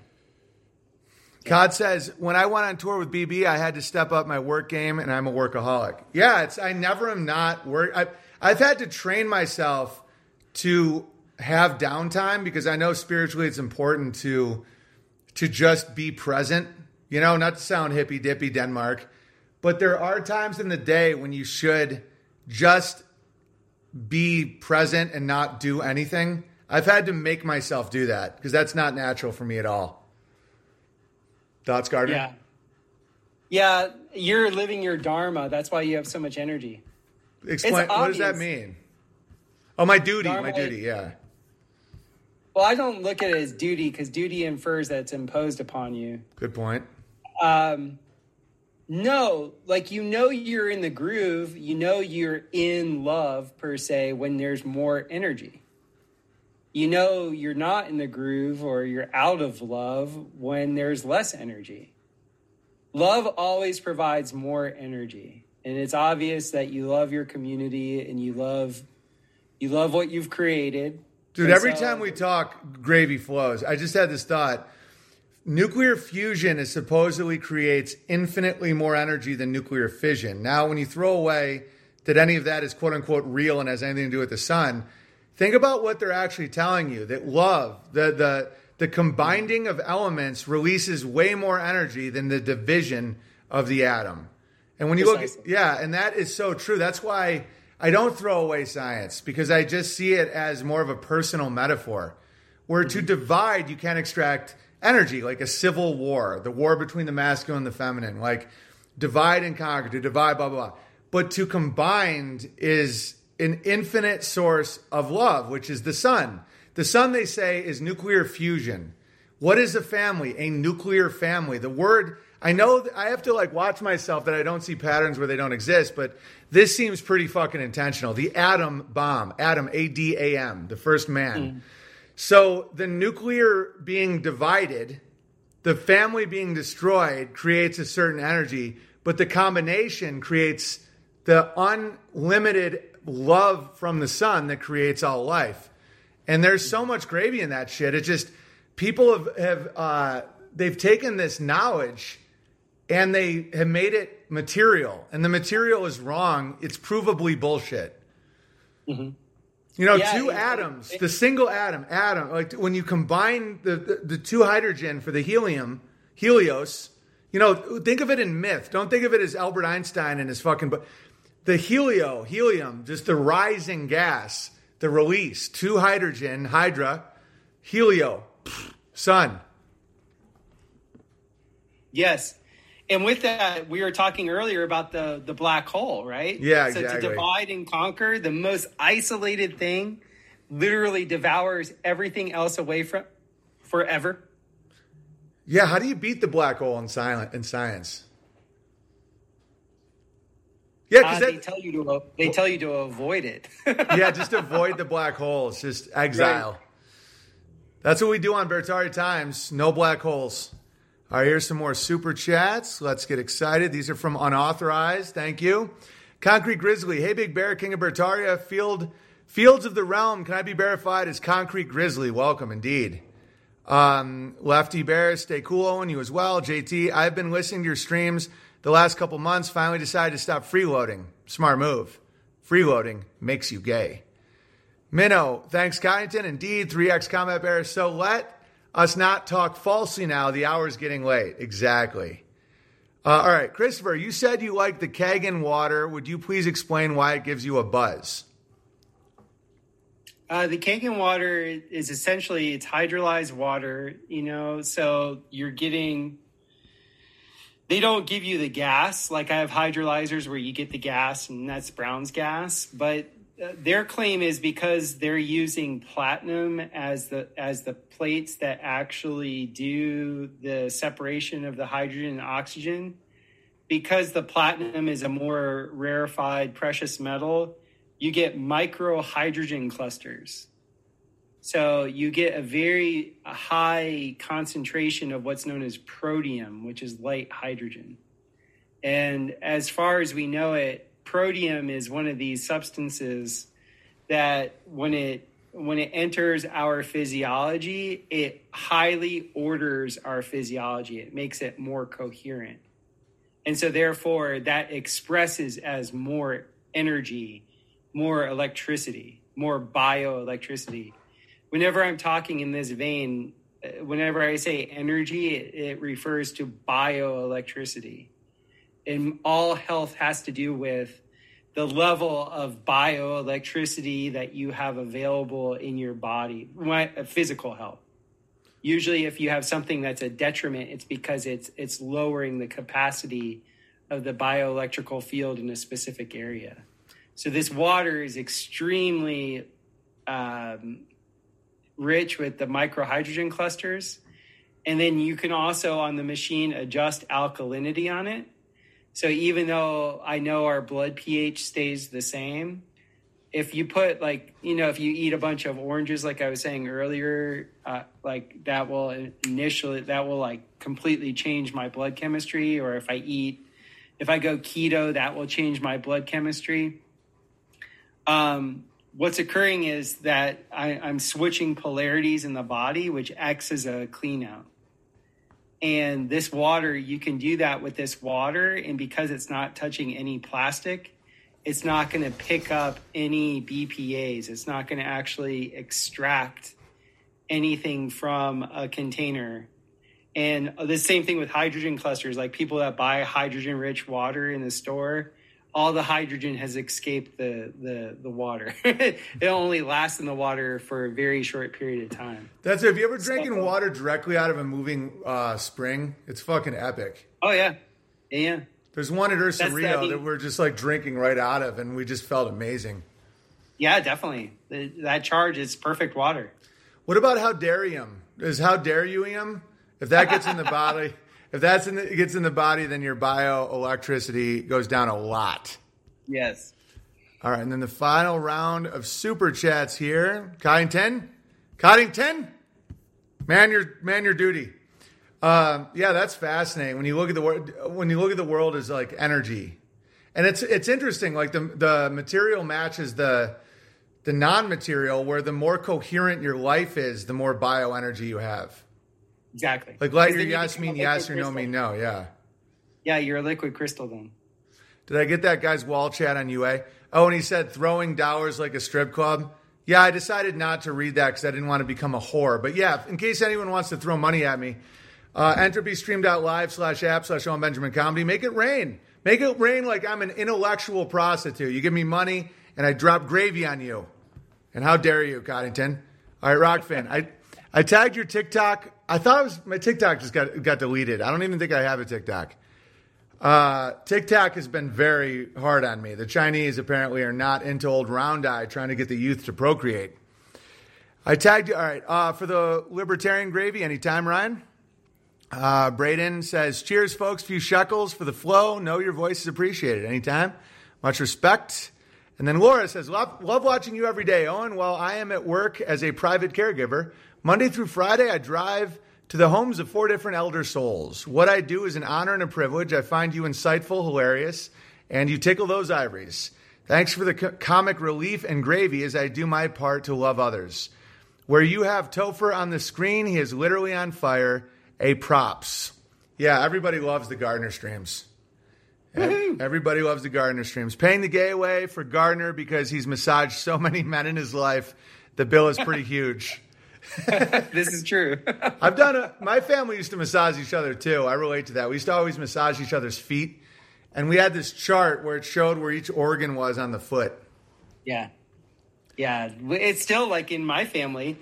My daughter knows her massage breathing. She knows exactly when to drop in. She'll tell me exactly what's going on. She's 2.5. Yeah, so what's your way of repelling energy, like gay energy? Like, honestly, it's like, because I've noticed that if you're in contact with a lot of people, there does start to be this soup that swirls around you. And I've been in that situation in my past. Do you have a method where you don't absorb people's energy when you're like in physical contact with them? Yeah, it's directly related to me building with the earth. So you know how I build, super adobe. Yeah. Oh, you discharge? Like I literally have my hands in clay and dirt all the time. That's awesome. Yeah. Yeah, because have you ever felt that? Like strangers building up inside you? Like there's all these like energies? Because when I used to... Yeah. Before I moved to Costa Rica, I would get sick after 3 massages in a day. Like I would get violently ill. And I didn't know, like people talked about grounding and I didn't really know what it was. And then when I first started building my first home and I was actually had my feet in the dirt all day, when I would do massage, I noticed I never got sick. And then I learned polarity therapy a couple of years later. And then what I understood was the loop current. I always talk about a loop current. In any circuit, you have your neutral, your hot, and your ground. And so I'm sensitive to that now. So the other day I worked on somebody that had really bad scoliosis and I forgot to ground out. Like I literally forgot to ground out. And within 12 hours, I had scoliosis. Dude, someone just said clay the gay away. That really works. Like I have this thing called Topher's Earth Bag Fat Camp. And it's literally like come ground out and like lose some pounds. By moving pounds, you'll lose some pounds. Dude, I just had some more gravy insights. When I used to tour a lot, I would be exposed to so many people. Like after shows, I would shake everyone's hand, hug people, carry people around. It was all very physical. And the amount of energy that would be aimed at me was nuts. And the way I grounded was alcohol. And this is interesting thinking about this because now I don't have that problem because I'm always in nature. Like right now, when I go to the Bertari Festival, hugging, high-fiving, we'll have no problem. Because if it is grounding, that's fascinating because now I don't, back in the day, I would get so exhausted or so like, I can't explain it. It would just be like so many people that if I drank enough alcohol, it would feel fine because my vibe, my state of mind would lower where it would be acceptable. And that's why my drinking was never a quote unquote problem like it was other people because they would like drink to escape or drink to be themselves or whatever. Mine was very utility. When I was around a fuckload of people, and I wasn't around earth or nature, I would drink to feel like I wasn't getting pulled in every direction. And it would actually work. It was like utility. And so when I don't have that experience, I don't feel the need to drink. You know, isn't that fucking interesting? Yeah, it makes a lot of sense to me. City people never go barefoot in grass. No, and they also don't consume food or like milk or anything that comes from their land. Having a well that goes directly to the aquifer right under where I'm standing and having food that comes from our labor has a profound spiritual effect on me. Yeah. Yeah, definitely. All right. I noticed the only time I had ever gone to Manhattan was within 3 or 4 hours of being in Manhattan, my feet cramped like completely. And it was really cool because we were there. My friend was having she was a wedding dress designer and they had their, whatever the model week was there. And so her boyfriend at the time was my best friend. So we went up there, and we were both yoga instructors and massage therapists. We get up there, our feet turned into like these curled up knobs. And I had the instant knowingness. I was like, all the subways and all the electrical things that they have running under us here, there's no way we can ground. So we ended up going to Central Park and running barefoot in Central Park for a few hours just to get the ground current back in, the loop current occurring again. Because it makes them insane. If you're in Manhattan too long, like you literally become insane. That's what I think Tree Huggers was all about. I think it was all about tapping into a grounding rod. Exactly. And I know Denmark Bear, like a guy named Ricky just said that's retarded, LOL. Just FYI, Ricky, I've never met anyone who goes by Ricky that doesn't have Down syndrome. My name is Ricky. Your name is Richard. You can go by Rich, Rick, Richard, Ricardo. Ricky means you have a propeller on your head and you are in a bus that's very short. All right, Unauthorized just said, thank you, BB, for creating the good, true, and beautiful fractal. Anytime. Thanks for subscribing to Unauthorized. Okay, we've done 3 hours, Gardner. Any final thoughts? This stream has been packed with gravy. Dick? Yeah, you don't want to call yourself Dick either. No. Dick's a whole different thing. Can I tell people I got a podcast? Yeah. Tell the people. Woo-hoo. And Kyneton, be sure to link his podcast link in the description wherever you put this. Kyneton. Yeah, and the Bears have been awesome. It's the Biocharisma podcast. We're just doing one podcast a week. I've had some pretty cool guests. I had Tom Barnett, Dr. Tom Cowan, Joe Van Niekerk. I got some really great guests coming up. I'm going to have you on eventually. But I want to do a live stream with you. I think the first time I live stream, I would like to do that with you if you're up for it. I only do live streams. I kind of like the flow of consciousness, but my podcast is a cosmology podcast. Like all these crushers that I know and want to get to know, I really want their big picture view of things. And I love it. Of course, there's always like tangential stuff that we talk about. But it's on my website is topherhq.com. TOPHURHQ.com. No, it's ER. Oh, no, ER. It's ER. My bad. I might as well be a Ricky. Yeah, it's TOPHER HQ.com. And my podcast is on all the podcast providers out there. Why did I think it was you? Like, what? You don't spell Christopher with a fucking U. Am I retarded? No, because like you're Ricky? thinking that I'm not going to say it out loud right now because then I might get blasted. But you're saying it for a very relevant reason. And we have a Telegram thing. It's at the same name. It's Biocharisma. I'm using Biocharisma because that was my original podcast name, and I just like the biochar-isma. It's a moniker that I just like, and I feel like I embody that. And charisma's good. What's that? Charisma's good. It means you're vibing. Yeah, man. And so that's what's going on, and we're going to be bringing a bunch of different educational things to the market. I'm looking at all of our little things and some actual other things.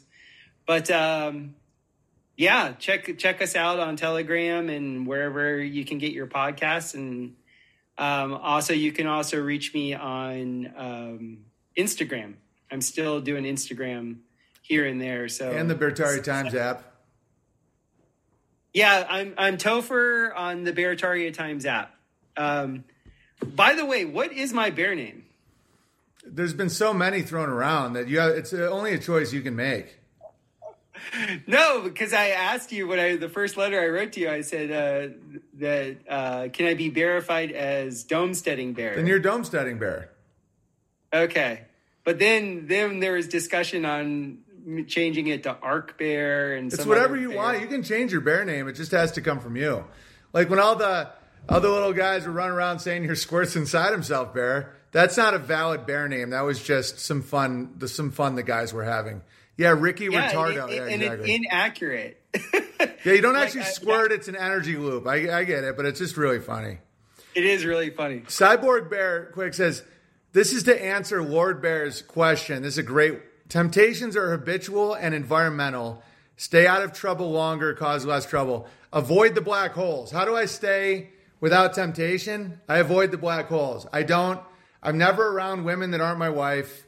I don't go to bars. I don't get on Andrew Tate's private planes. And when you're not in that world, you'd be surprised. That's why I tell people to stop when they're like, oh, I can't stop beating off. I go, stop watching porn and see what happens. Because if you don't watch porn, the first thing you'll notice is you don't want to beat off as much. And then from there, it's a next, like the porn you're watching is overstimulating your body into it's like, imagine you're constantly smelling chocolate that's being like sprayed in your face. Like if you stay away from the stimuli, you'd be surprised how much you don't want to beat off. Like quitting beating off isn't nearly as hard as people think. As long as you stop, staring at porn, your natural body, sure, every couple weeks you might like be like, how do I get rid of this boner for a little while? But eventually you'll be like, wow, I really don't have that habitual fucking crazy feeling like I used to have. And it's the same with everything when it comes to addiction in life. Like, stay away from the people that bring you down that road. Like, if you got a guy that always has Coke on him and you're wondering how to stop doing Coke, avoid that guy. You know, because that guy, it's always the first step to the next step to the next step. It's like, the 3 beer guy can easily become the 12 beer guy, and that's the guy that ends up in jail. It's the first step. Like for me, when I was first stopping a lot of bad habits, I would say, don't do shots on the road with people you don't know. That was my first step, because that was always the first thing that would happen that would take me down a road where I'm like naked in a trailer park or something. It's like that first shot is like consent. Boom, I'm down for anything. And if you avoid that step, your whole life changes. So then it's like, oh, you can have a beer, no shots. Because a shot is almost like, I'm ready to go wherever the fuck this night takes me, especially with people you don't know and trust. And so if you have beers with your openers or people you know in the city, that lowers your chaos tremendously. And then from that point, you have a different vantage point where you're like, man, that behavior was really crazy. And it's the same with every single thing in life. The first thing, don't watch porn. If you don't watch porn, if you get in your head that they're like being human trafficked, you can quit porn. And then from there, that entire desire starts going down. What are your thoughts on that? No, those are great. Those are great. That's a great field guide. Yeah, that's why I'm a legend. I'm literally a legend. It's like, this is north, this is south, this is east. So the world's filled with consent markers. If you have a girlfriend and you do a shot with a girl that you just met that is looking at you like that, that's first base. It's not kissing. That's the first step. And if you avoid that, you don't get... It's so much less likely that someone makes a fidelity mistake sober. It's so much less likely that they make a fidelity mistake when they're like sitting around thinking, well, I know it'd be really good for my life if I just talk to that retard for 3 hours and then fucking make out with her in an alley. Like, you don't think that way unless you consent. And liquor is worse than beer and wine. And then from there, you just start recorrecting your entire life until I'm never alone with a woman that is... I wouldn't even share a cab with a woman that isn't my wife. I can be in groups, I can be friends with women, but at no point am I like, man, I really just want to hang out with Stacy. She's so cool. Like, I'm to the point where nothing, like, you just avoid all that shit. And I don't even have the desire, Mm-hmm. Very smart. Yeah, just avoid the markers, because you're not the one who would cheat. You're not the one who would drive a car 3 states being chased by cops. You're not the one who gets naked and screams, look at me now, Dad, I'll fight anybody in this bar. It's you after 15 drinks. So how do you get to 15? You get there from 3. How do you get to 3? From 1 shot. You just keep going back until you avoid the linchpin that sets off the entire fucking evening. All right, final super chats. Gardner, spill the beans on Moya of gravy sources. Theoria Apophyses, the bald tattoo guy, has been great. What are your other sources? Theoria Apophysis, Ken Wheeler, he's awesome. Like I was saying earlier in the stream, I've been digging on Dr. Dr. Narcolongo. I've read a bunch of books from a bunch of people. I always tell people dive into Callum Coates' work on Victor Schauberger. It's much better than the writings from Victor Schauberger specifically. There's so many fields of interest that I have. If you're going to get into, I have to say, my teacher, Joseph Davidovitz, is excellent if you want to learn geopolymer and building theory. Learning, you got, obviously, if you're here, the rhetoric, there's no one beats Big Bear on that. I really like Vox's work, like his historic knowledge I appreciate. You would have to narrow that question down. There's so many different people that I'm just standing on the shoulders of giants because there's so much knowledge out there. And Captain America says, thought you might find this funny. Gavin McGinnis' latest episode is entitled Chris D'Elia is Innocent. Here's the thing. He's not, because everything I've criticized him for and everything the woke left criticizes him for, he's admitted to. This is the thing I don't think a lot of quote-unquote truthers get, or people skeptical of the media. They say, yes, I groomed and had sex with 16 and 17-year-olds, but it was always of age. What he's being accused of is being a fucking creep and grooming young girls for weird black eye, black hole sex in hotel rooms. That's what he's been accused of. He admitted it and then justified it, which means he's not innocent and he's guilty. It's like me of being racist. Like, I don't think I'm better than a black guy simply for being white. I just think that being white and black is different. That's it. Mm-hmm. Which is the definite. I'm a sexist, according to their definition. I think men and women are different biologically. I don't think women can do what men do and what men can do what women do as well as the other. So I'm not ashamed. Like, what I've been accused of, I've been accused of being a paramilitary leader, which isn't true. I've been accused of being a white supremacist, which isn't true. I've been accused of hating Jews, which isn't true. But according to their definition, I am an anti-Semite because I'm against porn and privatized central banking. So it's like, he did do what people say. Same with Andrew Tate. He brags about doing the crime he's accused of. There is no jury. It's like, that's in the year of discernment, we can land this plane. That's a fundamental I don't think people are getting. When someone tells you who they are and what they did, it doesn't need to be proven at that point. They're telling you. Right. It's like when they say you did this and you say, yeah, definitely, but I did it because of this reason. You can't then say they're innocent. I'm innocent of being trans. I'm innocent of being a drug addict. I'm innocent of being kicked out of the house by my wife. Like, those accusations I am innocent of. I'm not innocent of being sexist. I think you're crazy if you're not sexist. If you think a fucking 5'5" girl is going to make a great cop and a guy's going to breastfeed a baby, I think you're fucking mentally ill. And so if you want to call me sexist, I'm going to say guilty as charged. All right. So I think that's, any final thoughts?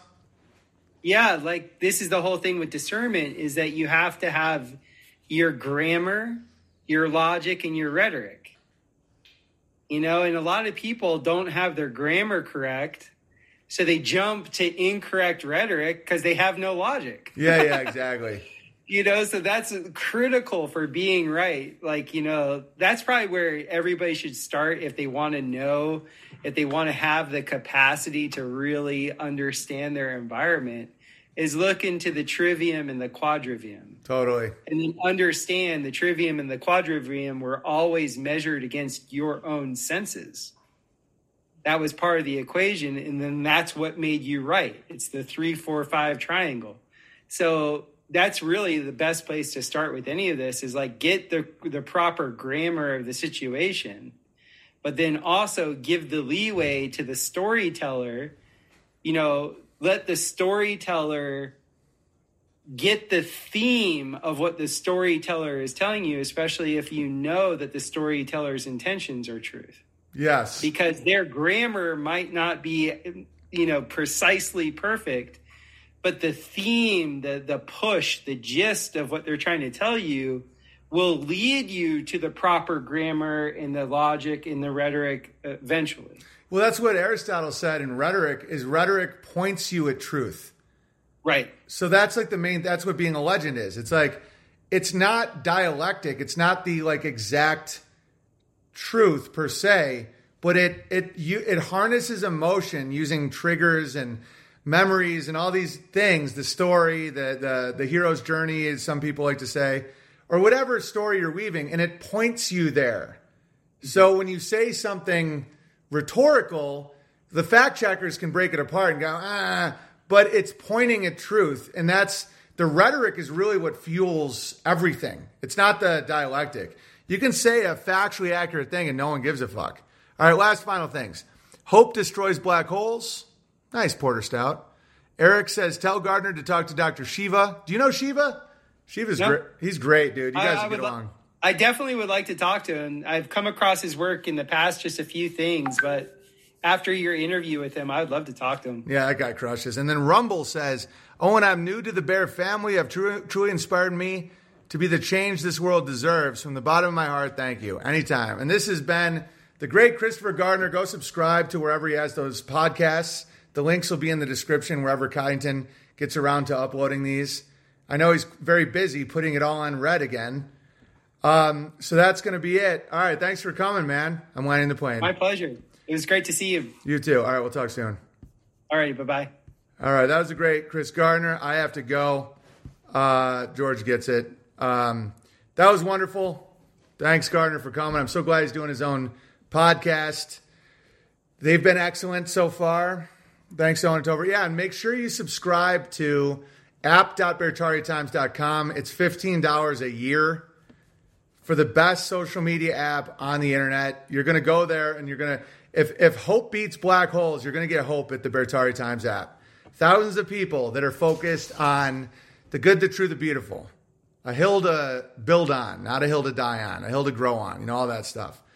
And go there, subscribe, like be a part of the resistance to, the Walmart descent of this fucking world, And I hope I also explained why I've been going so hard at Tate. It's because I don't want that normalized. And just like the quote-unquote right wing went at Epstein, now the right wing is justifying Tate and the left wing is going at Tate. And before it was the left wing justifying Epstein. I challenge you guys, as a legend of this community, to find your moral compass, and it doesn't matter what side of the aisle it's coming from. Sex trafficking is bad. It's not about owning the left or owning the right or owning Trump or owning blah, blah, blah. Just be good. And if you'd like to super chat me, you can send support directly to P.O. Box 490, Sandpoint, Idaho, 83864. Unauthorized.tv. Subscribe to all the old stuff, all the old episodes and my specials and everything. Entropystream.live/app/Owen Benjamin Comedy to super chat. All right, guys, be fruitful, multiply. Don't be fruity and blow, guy.